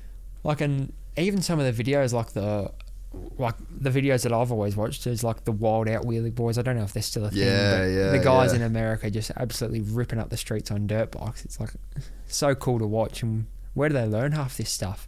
And how many times have they crashed? Yeah, you don't see any of the crashes. And I want to know how many times they have crashed because they're so good at doing wheelies. Yeah, that's like, to get that good, you would have had to fuck it up so many times. Yeah. So once he gets going in this, but yeah, you just wonder, dude, how? He's not really doing many wheelies. He's riding through like a glass museum. How the fuck do you learn how to do that shit? It doesn't make sense. There's all those guys too. There's one of the cool things with Instagram Reels is that you just start watching something and you just watch like a million of those videos. Yeah. And you see some of the dudes on legitimate super bikes. Yeah. And they are just guys in the street and they're so good at that. They're just ripping it up, doing 360s while doing wheelies. Front when they do the front wheel stoppies and squeeze the front brakes, they do a 180 and then fake you out of it. It just makes no sense to me how they do it. And Top Rack's really good at it. Top Rack, he's riding his 300 in in Keenan's his kart track. Yeah. And just doing the biggest stoppies and then 360s while on the back wheel. It's just it doesn't make sense to me. I wonder if go back to those wheelie things, Rones. I wonder if there is any of those in Australia. I wonder how hard it'd be to make one. What do they even call it? Maybe that's what we should do one day. Project Wheelie Build. We should do that, I reckon. It'd be cool. Yeah. Wheelie bar, we should do that. Couldn't be too hard. That should be a video that we do. Yeah, learning how to definitely. wheelie. It'd be fun if we... Oh, yeah, they go up. That third one there. Let's see this one here. Brat Vlogs. 1,200 on AliExpress. We got that. Oh, wow. All right, that's pretty cool. Yeah, we're onto something. Yeah, we're onto something. Next time we see you guys, we'll be doing wheelies. So this is how these wheelie boys learn this shit. Yeah, it must be. I knew there was some. All right, we're getting to the bottom of some shit. Yeah. All right. Okay. okay. I'm into this because I do want to learn how to do wheelies. I can wheelie pushies awesome, but Yep. you know why I can do that? Because that's all I did when I was a kid for my entire life was wheelie Wheelie a pushies. pushy. Yeah. Consequences, just not the same. Yeah. This can't be that hard. No. It'd be good. Like, I feel like if I had a long enough straight, I could wheelie forever. But I want to learn how to get me feet up on the seat. Oh, so you All want to that go jizzity like jazz. full, Yeah. full jobby. Full millispec. Give us some sound on this one, Rones. I want to see the... Oh, it's playing too. Never mind. Fast forward a little bit. I wonder if this is this guy's like first ever time. It probably is. Like, he doesn't look like he's that confident of a rider. This would be very interesting to see how good he can get. This is the perfect way to do this. This You could is probably perfect. learn in like 45 minutes. Yeah. If you spend enough time on it, I think you could be, like that bloke that we've seen before, Aaron Colton. Look at him go. Are you serious? We're on. We're doing this. This is where my budget's going for my next bike. Wow. This dude's... No. Shut the fuck up. Are you serious? Look at that. That's in about 5 minutes. Literally, dude. This is crazy. I feel like we should probably delete this bit because everyone's going to learn how to do this. Wow. I'm actually blown away. Yeah, that dude's getting real good, real fast. Look, they're tripping. Wow. So, for people that are just listening, how would we explain this? So, it's basically got training wheels that go into the axle, and then there's like a cushion where the dude kind of lands on. So, it's like this little trailer. So, this is how all these dudes get so good. You're right. This is how all the wild out wheelie something. boys. You knew there was something going on here. Dude, what are we doing this weekend? Now I want to have a go at one of these. This is all I can think about. I've completely forgotten about the podcast. Wow. All right, so there's some secrets to this. There is some secrets. Fuck the sim, we're getting onto this. Yeah, we're getting onto this one. Wait, you wait. The wheelie machine. By the time I give back this monster, I'm just going, oh, that's so sick. All right, that is very, very interesting. That seriously can't be that hard to build. No, it's just like a tricycle with a motorbike attached to it. Yeah, right.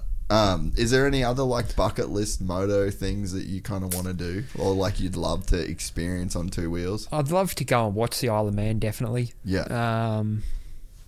The Dakar as well. I think like going to watch a tour of that would be pretty cool. Yeah. But yeah, just going in something cool. Going on a tour up of, I don't know who does them nowadays. Randy Momola, I think maybe. He does the GP ones. Yeah. I've been on the back of Dad. That was good fun, except we crashed. Oh, what? Yeah, we crashed at Winton. What? Yeah, it was my first race weekend on the 300. Yeah. And my bike didn't start for the first race, so I was in a horrible mood. And Dad said he'd take me on the back of a two-up. So obviously he tried to give it his all. We ran on and crashed in the gravel trap. It was pretty funny. And then we came in and Mum wanted to kill Dad. So she's the real boss of the Mum's the boss of the household, definitely. Fair enough. Your dad would be like, fuck.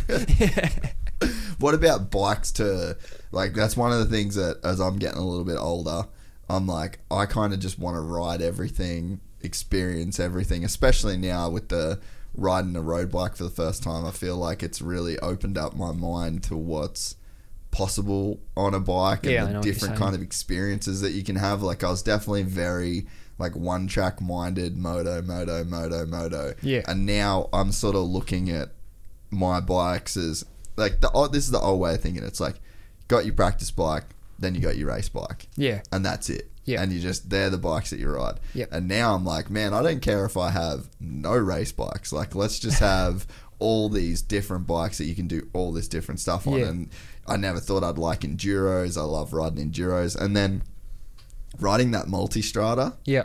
I think that was probably the bike that made me realize you can ride more than just one bike. Yeah, like how much is out there in the world of motorcycling. Yeah. And after riding that, we went, the first time I rode it, me and Dad, we did like a 500k ride. I rode up to Springwood in Brizzy.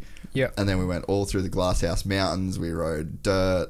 We rode like single tracky sort of stuff. Yep. And then we rode not tight, but then we rode some dirt roads. Then we rode full open highways. And then we were doing twisties, and I was just like, 500 Ks went so quick, and we just had so much fun. So it sort of really has opened up my mind to all these different, I guess, types of riding and types of bikes that I want to do.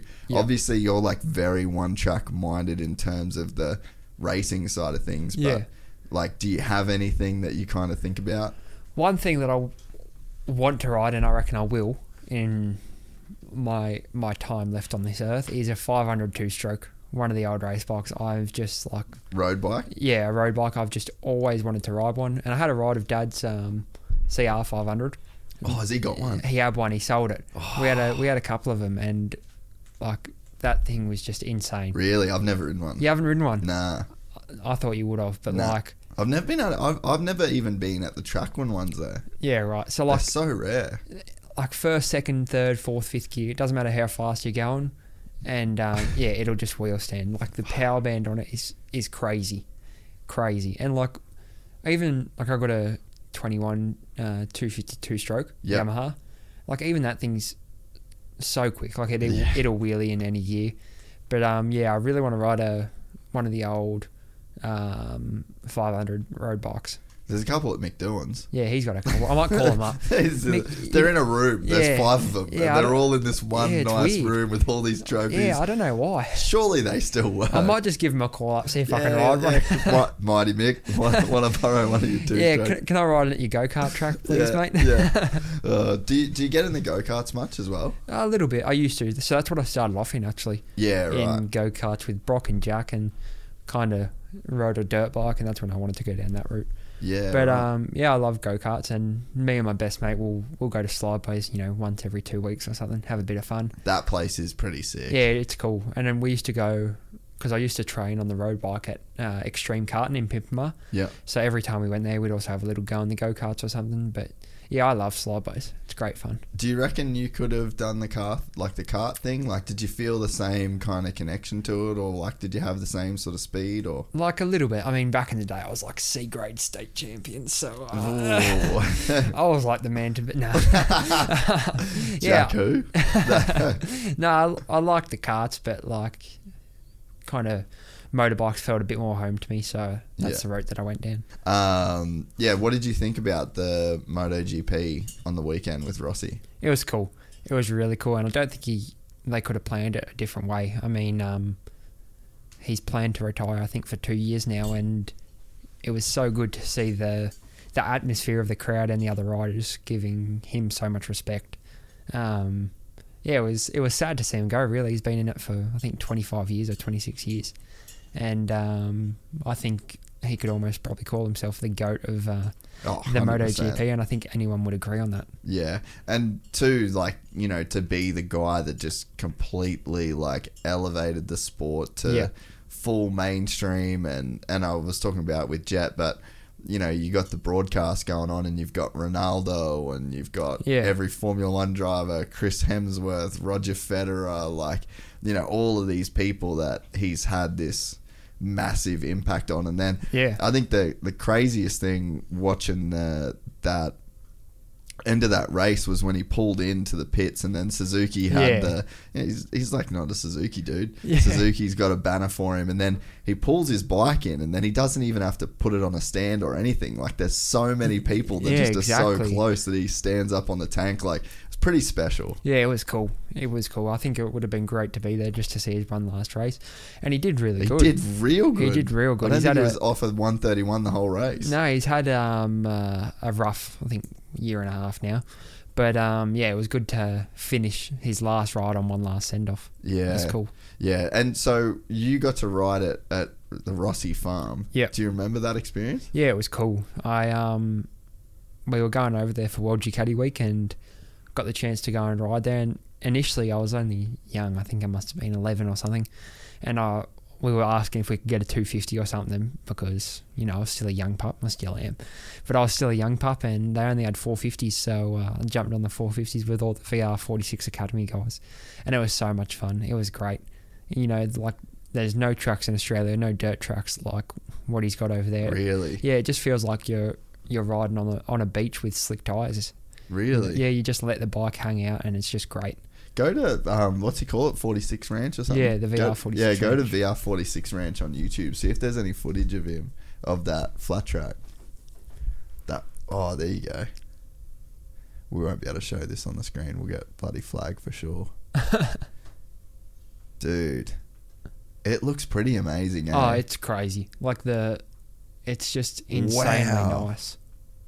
I've never actually seen. I think I've seen some like photos and stuff, but Yeah. I've never really watched anything like this. Yeah. Go to the just fast forward through it a bit, right? He's such a legendary dude, eh? Like just even his character. Like every time you see, every time you see him on camera, Yeah. like, just such like a cool, personable guy. Yeah. Dude, how did they get the track like that? I don't know. I think it's just like it looks like just sand. Yeah, It's just loose sand, but like when you're riding on it, the thing like doesn't matter what bike you'd be on. You could be on a CR500, and I don't reckon you could wheelie it there. really. Yeah, I mean, like it's just so loose, and you just let the things hang out so much. Man, that is insanely cool. So how old were you on a 450? 11. Oh, 11 or 12. Oh, that's so gnarly, dude. Oh, that's awesome. Here we go. Full lap on board. Man, I don't understand how they get it like that. Like when I went there when I was real young, I think the king of the track at that time was Morbidelli. Yeah, right. So he was the fastest man there on the dirt bikes, and yeah, they just ride there all the time. It's crazy. Yeah, so this is like they've full got little like curbs and stuff as well. Yeah, it's like how incredible it was just to ride there. It was like sick. Was it? I mean, obviously, even at 11, I'm sure you probably knew. Yeah, Like you could tell, like the aura of Valentino. yeah. You know? I mean, we were driving in, me, Dad, and Mum. We were driving into the ranch, and everyone, the fans that were just sitting outside the gate waiting for him. And then when we left, he came with us and stayed at the gate just to see his fans. It was just crazy. Really? So there's like fans just waiting Outside his gate. Really? Yeah. It felt like, when you see one of them videos of the Kardashians or something hopping outside their house. That's what it was like, honestly. He is like the king of Europe, you could say. Yeah. Pretty crazy, man. And special career. And you just don't think that you'd see something like that again. Yeah. It just feels like all those, Ricky Carmichael. Yeah. Like you got like Valentino. There's just so many of those old legacy champions that they just did so much. I guess ushering in like the modern era of those sports. Yeah, they've all just helped, I guess. They've all just helped progress the bikes and the tracks and literally everything to do with the sport into how it is today. And it's cool. Fuck yeah, that's probably sweet. Fuck, that is so sick. Yeah. And you got to wear leathers on it, eh? I wore dirt stuff, Yeah. but all these guys wear leathers. I don't know why. Just bloody Euros. Yeah. And then all they'd do, they'd probably just drag like some chains or spreader bar behind Yeah, it. Eh? they do something interesting, but Dude, yeah, he's just wheel spinning the entire time, eh? Fuck, that's pretty insane, man. I wonder how much it cost to build one of them. that's another idea for us. I know. What's the like advantages of building something like that over like a actual tarmac facility? I honestly don't know. I think it's You just think for a he'd bit have of the fun. money? Well, I honestly think he can just Do go to what- Misano Yeah. whenever he wants, to be honest. Yeah. Is it good training, you reckon, that sort of thing? Yeah, definitely. What's it help? I think it just gets your the right technique and everything. Yeah. Gets your brain into the scheme of things. Yeah, and then like probably just a lot of throttle control. Yeah, and exactly. all that sort of stuff as Yeah. well.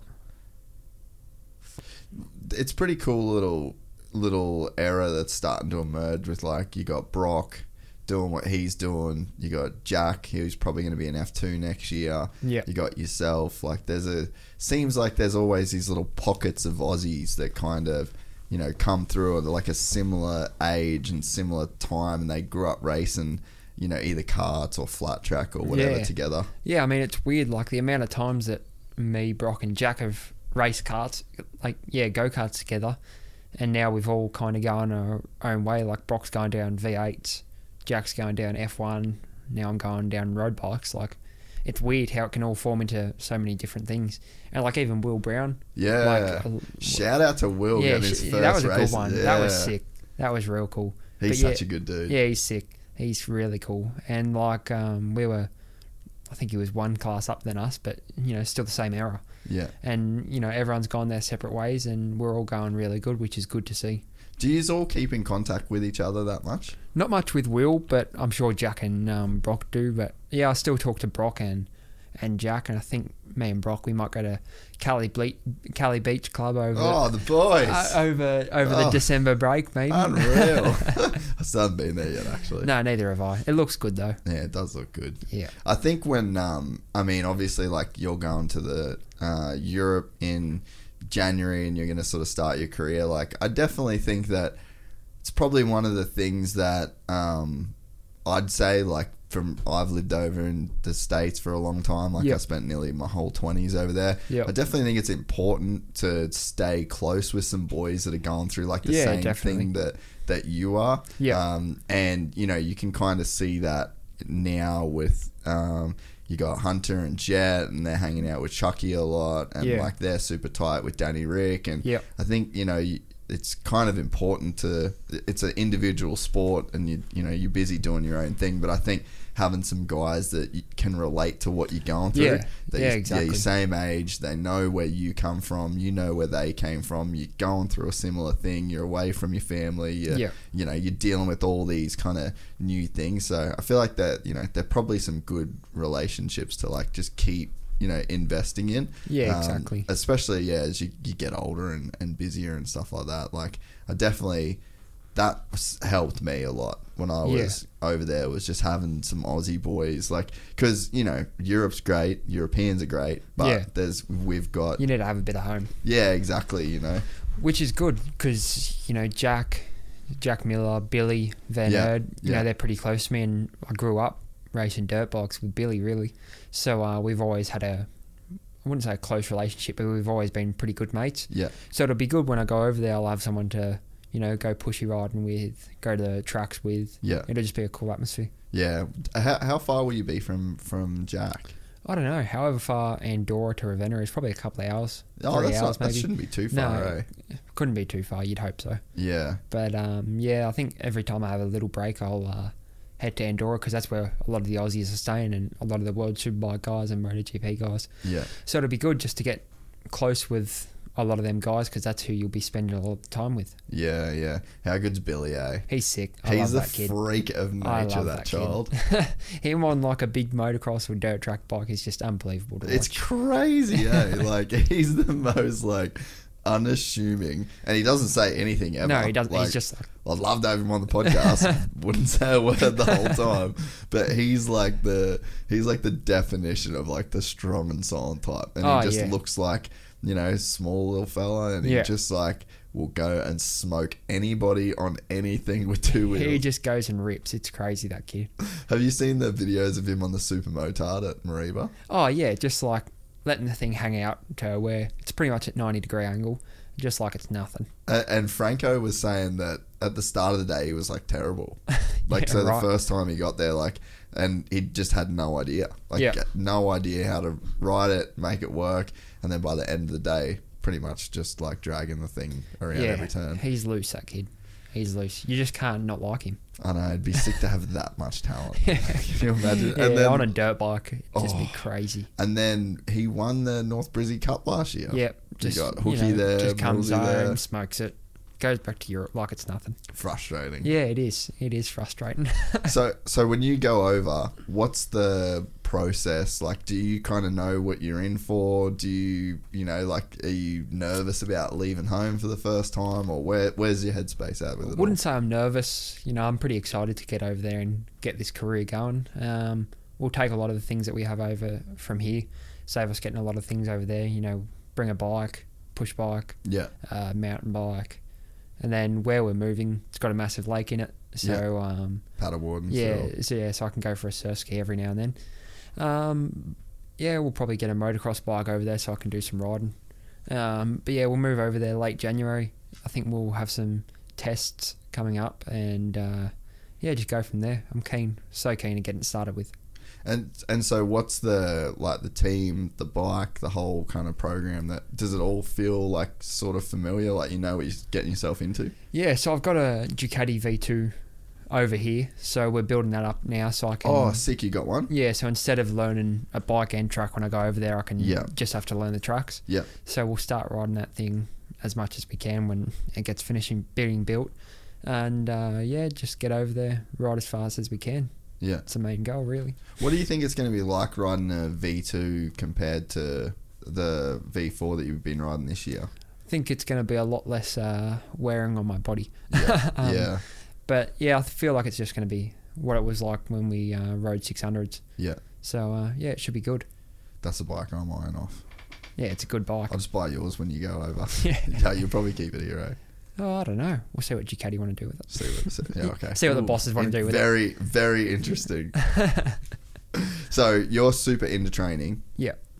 That's a good thing. Yeah. Being a professional athlete, because not a lot of people are into training as such. You know what I mean? Like the dog days of putting your head down on a cycle bike or pedaling up hills. When did you start enjoying training? I probably for a good 2 years I didn't enjoy it at all, but I knew I had to do it. And then after then I started doing some pushy races and stuff like that. And I realised that I wasn't so bad on a push bike, so I kind of enjoyed it and started to go faster. And then when Brock and Dad started getting into it properly with me, it was good because that's like another thing where it was like always a competition. Yeah. So me and Brock still to this day, for the past 3 years, we're like always on each other's toes about the pushy, always. And I've always got it up on him, which is good. So, same with Dad. No, Dad's after his little injury, it kind of stayed with him a bit, but before then we were just like absolutely smashing each other all the time on just who's the faster pushy rider, who's the faster pushy rider, who's the faster pushy rider. Do you like the mountain bike stuff better or the road stuff? I think the mountain bike, it's cool.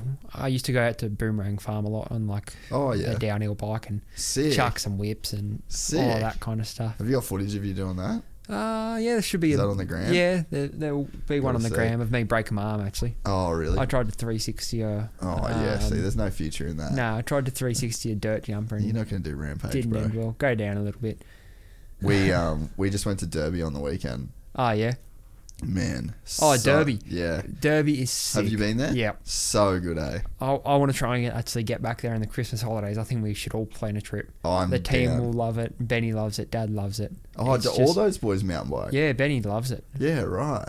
Yeah, so we went... That's to go up the tiniest bit. Down the tiniest bit. Where's that? Yeah, that might not be a bad one. What are we working with here? What bikes do you ride? This is actually a Ducati e-bike. Oh, dude. Really? You got one of those things? Yeah, one of the Thocs. Yeah, right. I was actually looking at them last night. Where do you ride at Nerang mostly, or? Yeah, I rode a fair bit at Nerang. Yeah. And then I started getting into it really at Boomerang. Yeah, right. Oh, there's a good one. Chucking a... Oh, a little Naki? Yeah. Is that McGrath? Okay, yeah. Ate it. Oh, so this is one where you cartwheel. Is this at Runaway Bay? Yeah, this is at Runaway Bay. What are you up to? I love it. It's just 2 wheels, eh? That's all you need. Yeah, 2 wheels and a dream. 2 wheels and a dream. They're actually pretty peaky jumps. Yeah, they're good. I'm sure there's a video of me here just like absolutely eating it. Who's your MMA boy? That's Mitch. That's my brother. Oh, what? Yeah. Actually, Really? go up a little bit. Yep, down the tiniest bit. I didn't know that he fought. Yeah, he fought for a bit. That's sick. He was a bit of a beast. Yeah, right. Does he do jiu-jitsu as well? Yeah. So Yeah. he stopped fighting and now he just does a little bit of jiu-jitsu every now and then. Yeah, sick. What belt did he get into in jiu-jitsu? I don't know, because he kind of just fought for an MMA gym. Yeah. If you go that one there, that one there, and then the clip across is where I break my arm. But this So is where's my this jump. at, Boomerang? This is at Boomerang, yeah. Oh, They're fucking pretty big jumps. Yeah, they're cool. Then we go one across, and yeah, this is it. Yep, and kind of instantly you're broken. You just know, eh? Yeah. Once you've done it a couple of times, you do just know. Yeah. Hang on. Mine was collarbones. Was it? Oh, I've broke my collarbone like 5 times. Yeah, I'm lucky enough to not have that done. Oh, really? Yeah. Yeah, I got 3 on one side, 2 on the other. Oh. But you know what? I grew up riding in like the neck brace era when the neck braces first come out. Yeah. And I feel like that's what would do it. Like you'd because it stopped your neck from taking the impact and it would do your collarbone. Yeah. So I did like fucking so many of the things. It was that ridiculous. Yeah. But yeah, so I haven't done any of those in a while, touch wood. But I stopped wearing the neck brace and then fucking they stopped popping off. Yep. But was that your worst injury, you reckon? It was a worse like broken bone injury. I've had a blood clot and staph infection in my hip once. Really? Which was just from crashing motorbikes. You know, just kept on falling on the one hip, and then I realised it was bad when I was sitting at school one time and we had them, big silver chairs that you'd sit on. And one of my friends came sliding in, and one of them hit my hip, and it just like felt like someone just stabbed me in the hip. Really? So yeah, I went to hospital, and that was probably my worst injury, to be honest. But I've broken a couple of arms, foot, ankle. You do it all when you're riding motorbikes. Yeah, you do it all. Have they come on the road bike though, the bad injuries? No, I've never until the other day. I've never broken a bone on my. So you crashed the other day. Yeah, had a big crash the other day. Just mucking around with my dad. Big high side, biggest one I've had on the smallest bike that I've ridden. It doesn't make sense, but. Have you got footage of the bikes that you were riding when you crashed? Yeah. Because your dad said that you said your dad missed the actual crash. Yeah, right? if we go to the top. So that video on the very right. Yeah, that one there. This is the bike that I ride. So what's this thing? Just a Kawasaki 400. Yeah, right. You pick them up from the wreckers really cheap. Oh, so this would be like your little first track bike kind of thing? Yeah, pretty much. They're the perfect bike because you can get them cheap from the wreckers. How much is cheap? 2 to 3 grand. Yeah. And they've got like a bit of crash damage, but it's cheaper for the guys to ride them off than claim insurance on them. And so what, you then just ride these around like go-kart tracks pretty much? Yeah, put some suspension on it and go and ride your heart away. It doesn't tear through tyres. Yeah. So, they're just the best bikes and they can handle so much. Yeah, right. Yeah, that looks pretty sick, eh? Yeah. Yeah, it's cool. Yeah, you get into the things, eh? Yeah. Yeah, it's cool. You kind of... The best part about riding the 400s is you go to the track to find your limit. And then... Then you dial it back for the... Well, then you go over the limit and then you dial it back a little bit. Yeah, but I suppose for like the bigger bikes, you'd kind of know. You're not trying to test the limits exactly. on the bigger bikes. Yeah, unless you're trying to put out like a really fast qualifying lap, then you're kind of always pretty within. One step off the limits. Yeah. How much does fear come into play on the big bikes in terms of just going fast? Like, I'm not sure the fastest that I would have been. Can I just 1 second? Yeah, Dad's calling me. He's called me like 5 times. Oh, yeah, that's all right. The grey man. I'm not sure the fastest that I've been on the Ducati 100 probably. A bit faster. 160 at normal. Yeah. But there's definitely a point where I'm like, fuck, I don't know. This is a lot. Like, how do you work up to that, and do you have that point now on a big bike? Or it's weird. I've kind of lost fear as I've ridden the bike more. I mean, you get really nervous when someone has a big crash at the track that you're riding at, and that's the only thing that kind of sets you back a little bit. And I think it's the same for most riders. But like, say if you have a crash or something, the main thing is you just want to get back on the bike before you pack up and go home, because you never really want to end on a crash. 100%. Because that does your head in. Yeah. That does your head in big time for the next time that you ride the bike. I think that as well is a big thing with like injuries. Yeah. So I crashed at Rocky. Yeah. And then it was first lap of the race, and I had a massive one. I got lapped twice before I got going again. Yeah. But I was like, I'm riding. Yeah. Just so I know I'm all right. Because as soon as you sit down, and you start bruising and swelling and everything tightens up, and then it plays in your mind like, do I need to go to the hospital? But if you finish the race or you got up and kept riding, then it's just you way know better for your you're mind. right. Yeah. It's weird. And it does, like, it kind of makes sense on how it works, but it's just one of the things that you have to do. Like, obviously, if you broken a bone or something real bad, then you're not going to get back on it. But, like, say if you just, like, even me the other day when I had the crash 2 weeks ago, did my shoulder, all I wanted to do was get back on the bike, and unfortunately I couldn't, but I know why I crashed, and that's one of the main things as well. Yeah. Instead of jumping back on the bike, if you know why you crashed, then, you know, you won't do that again, obviously. Yeah. So it's good. And a lot of the issues that young or unexperienced people have is they have a crash, but they don't know why they crashed. So that's another reasons why people, you know, can't get going after they do have a bit of a crash. Yeah, they're just like completely in the dark, and then they're just scared that it's going to happen again. Yep, exactly. But so the speed thing, like, do you think that that's just something that you get used to?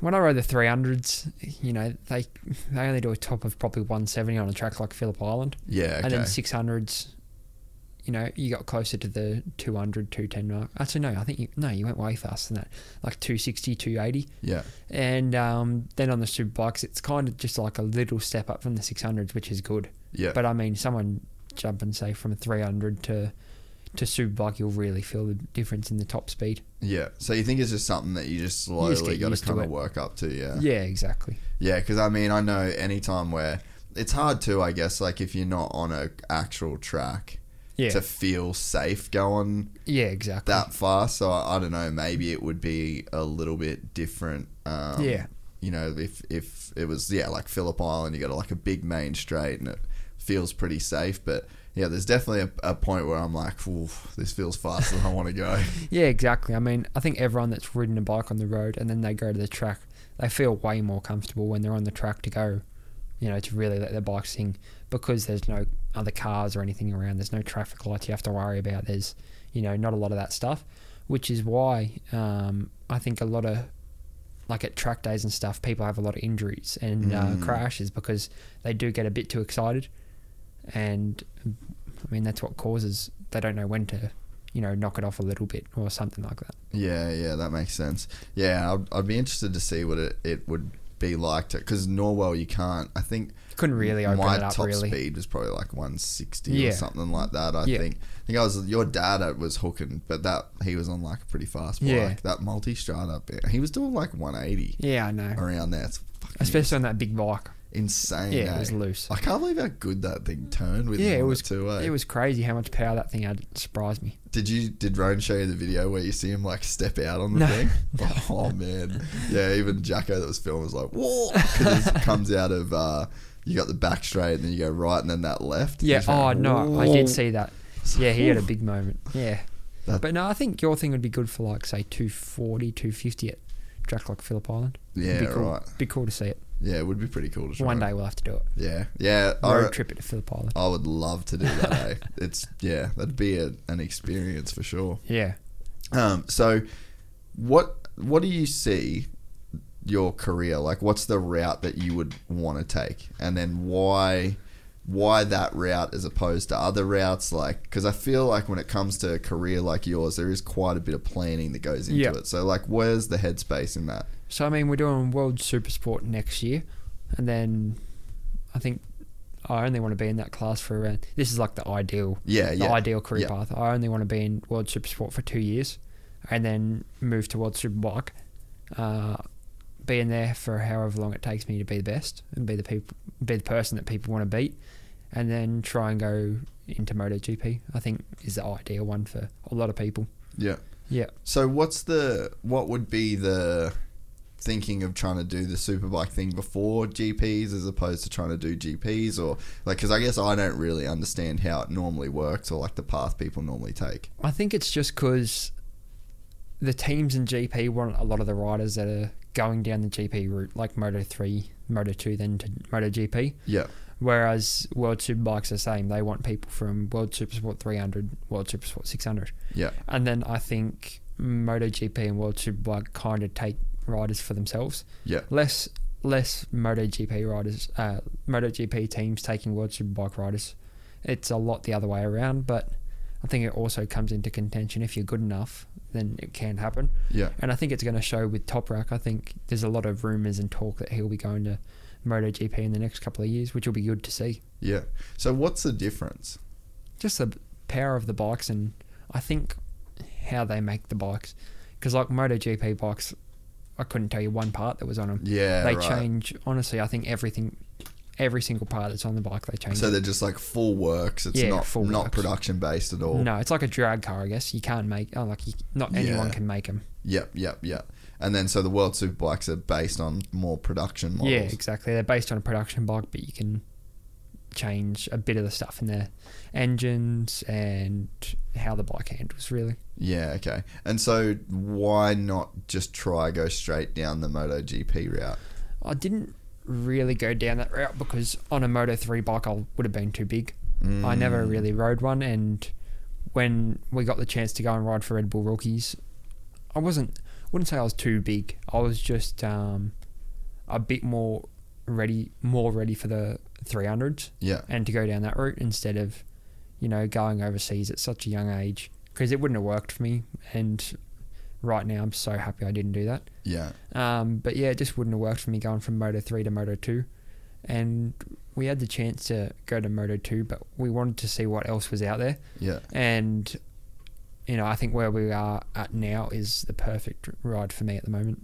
Yeah, that's cool because I mean, I definitely just never really understood like the pathway, and I'm sure, I guess it's just a more familiar route too with like your dad doing what he did, but he won a MotoGP and a Superbike in the same year, didn't he? Yeah. So in 2006, I think it was, he won the World Superbike Championship, and then one of the Ducati riders, can't remember who it was, had a crash and couldn't race the last round.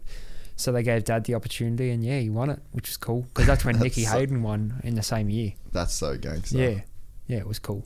That's pretty rad, man. Well, I won't keep you too much longer. I appreciate your time. Thank you. But it's been good, and I appreciate hanging over the last few weeks. We've been talking about doing this for we've been ages. We keep just getting in the way of each other. Yeah, but I'm glad that I always say I never get too stressed out on podcasts, like scheduling things, because it always seems to work out. Yeah. When it is the right time. Right time. And we got to have that ride, and it was pretty cool, man. So thanks once again for the help. Everyone will see that content coming out here pretty soon. Oh, fuck! Before you go, how bad are you going to smoke Jack Miller at the Bend? Oh, Jack! I forgot to ask you. Jack, you've got it coming for you, mate. You gonna tell him? Or what? It's gonna be good to ride against him. Actually, it'll be good for a lot of the Australian Superbike riders for them to come across to race a GP rider. I mean, he's riding one of the Desmo Sport Ducati bikes, and it's gonna be cool. It's gonna be real cool. What are the expectations? I just want to win at the Bend. I want to win my last race in the ASBK for a while, which would be cool if I can. I love the Bend. It's such a cool track. It's such a good atmosphere. And with Jack there, we should have a good crowd as well as the ASBK. And it'll be good for one last send-off. How do you think is it harder for him to come over here than what he thinks? Or is it, you know what I mean? Like, do you think it would be hard to go from riding a MotoGP bike and doing that whole program to then coming and racing locally? Like, he hasn't raced here in so long. Like, is it a massive change to do? I don't think so, because he does test I don't know if he tests a V4S or a V4R overseas. I know he's got one of those bad boys. He's got one of them, and he's always just going testing on it. So the only thing that he's going to have to learn over here is the track, which it's a new track that not a lot of, even the ASBK guys, they haven't done a lot of testing there. So it's going to be interesting. None of the ASBK guys have pretty much ridden there in 2 years, except for a couple of them. So it's going to be interesting. And do you think that, like, is there any confidence to be gained on your end? Like, let's say you can beat Jack at the race. Does that then give you extra confidence, or do you already think that you're Like, are you good? You're like, all right, yeah, I can do this. I can ride these bikes, and on my day on the same bike, same track, I can be as good as anyone. I'm pretty confident in myself, but I think the main thing, if I did beat Jack, would show a lot of the people that once again, it's not just a name. Yeah. It'd be cool. It'd be cool to beat Jack. It'd be cool to beat everyone there. So hopefully I can have a win there, win the round. Would be great, just for one last send off, and it'd be just do my mindset good. I think if I did have a win there. Yeah, definitely. Yeah. Well, Ollie Bayliss, you're a legend. Thank you Appreciate very mate. much. December 3rd, 4th and 5th. Yep. Ollie will be racing at the Bend in South Australia. The Gypsy Gang will be there. We'll be cheering you on. We'll also be cheering on Jack. We got Hookie's racing it. It's going to be good. And Billy's racing it. Yep. So we got all the boys are coming out. All the boys are out. Yeah, so. And I'm only going to be going to that race meeting with one motto. I just better get it out really quick. If you're not first, you're last. I love it. All right, everyone. We'll see you at the Bend. Thanks, Sweet. Ollie, for coming on. Thanks Appreciate for it, having mate. me. Cheers. And get your backside trackside. Cheers, mate. Nice. Got it done. Yep. Oh.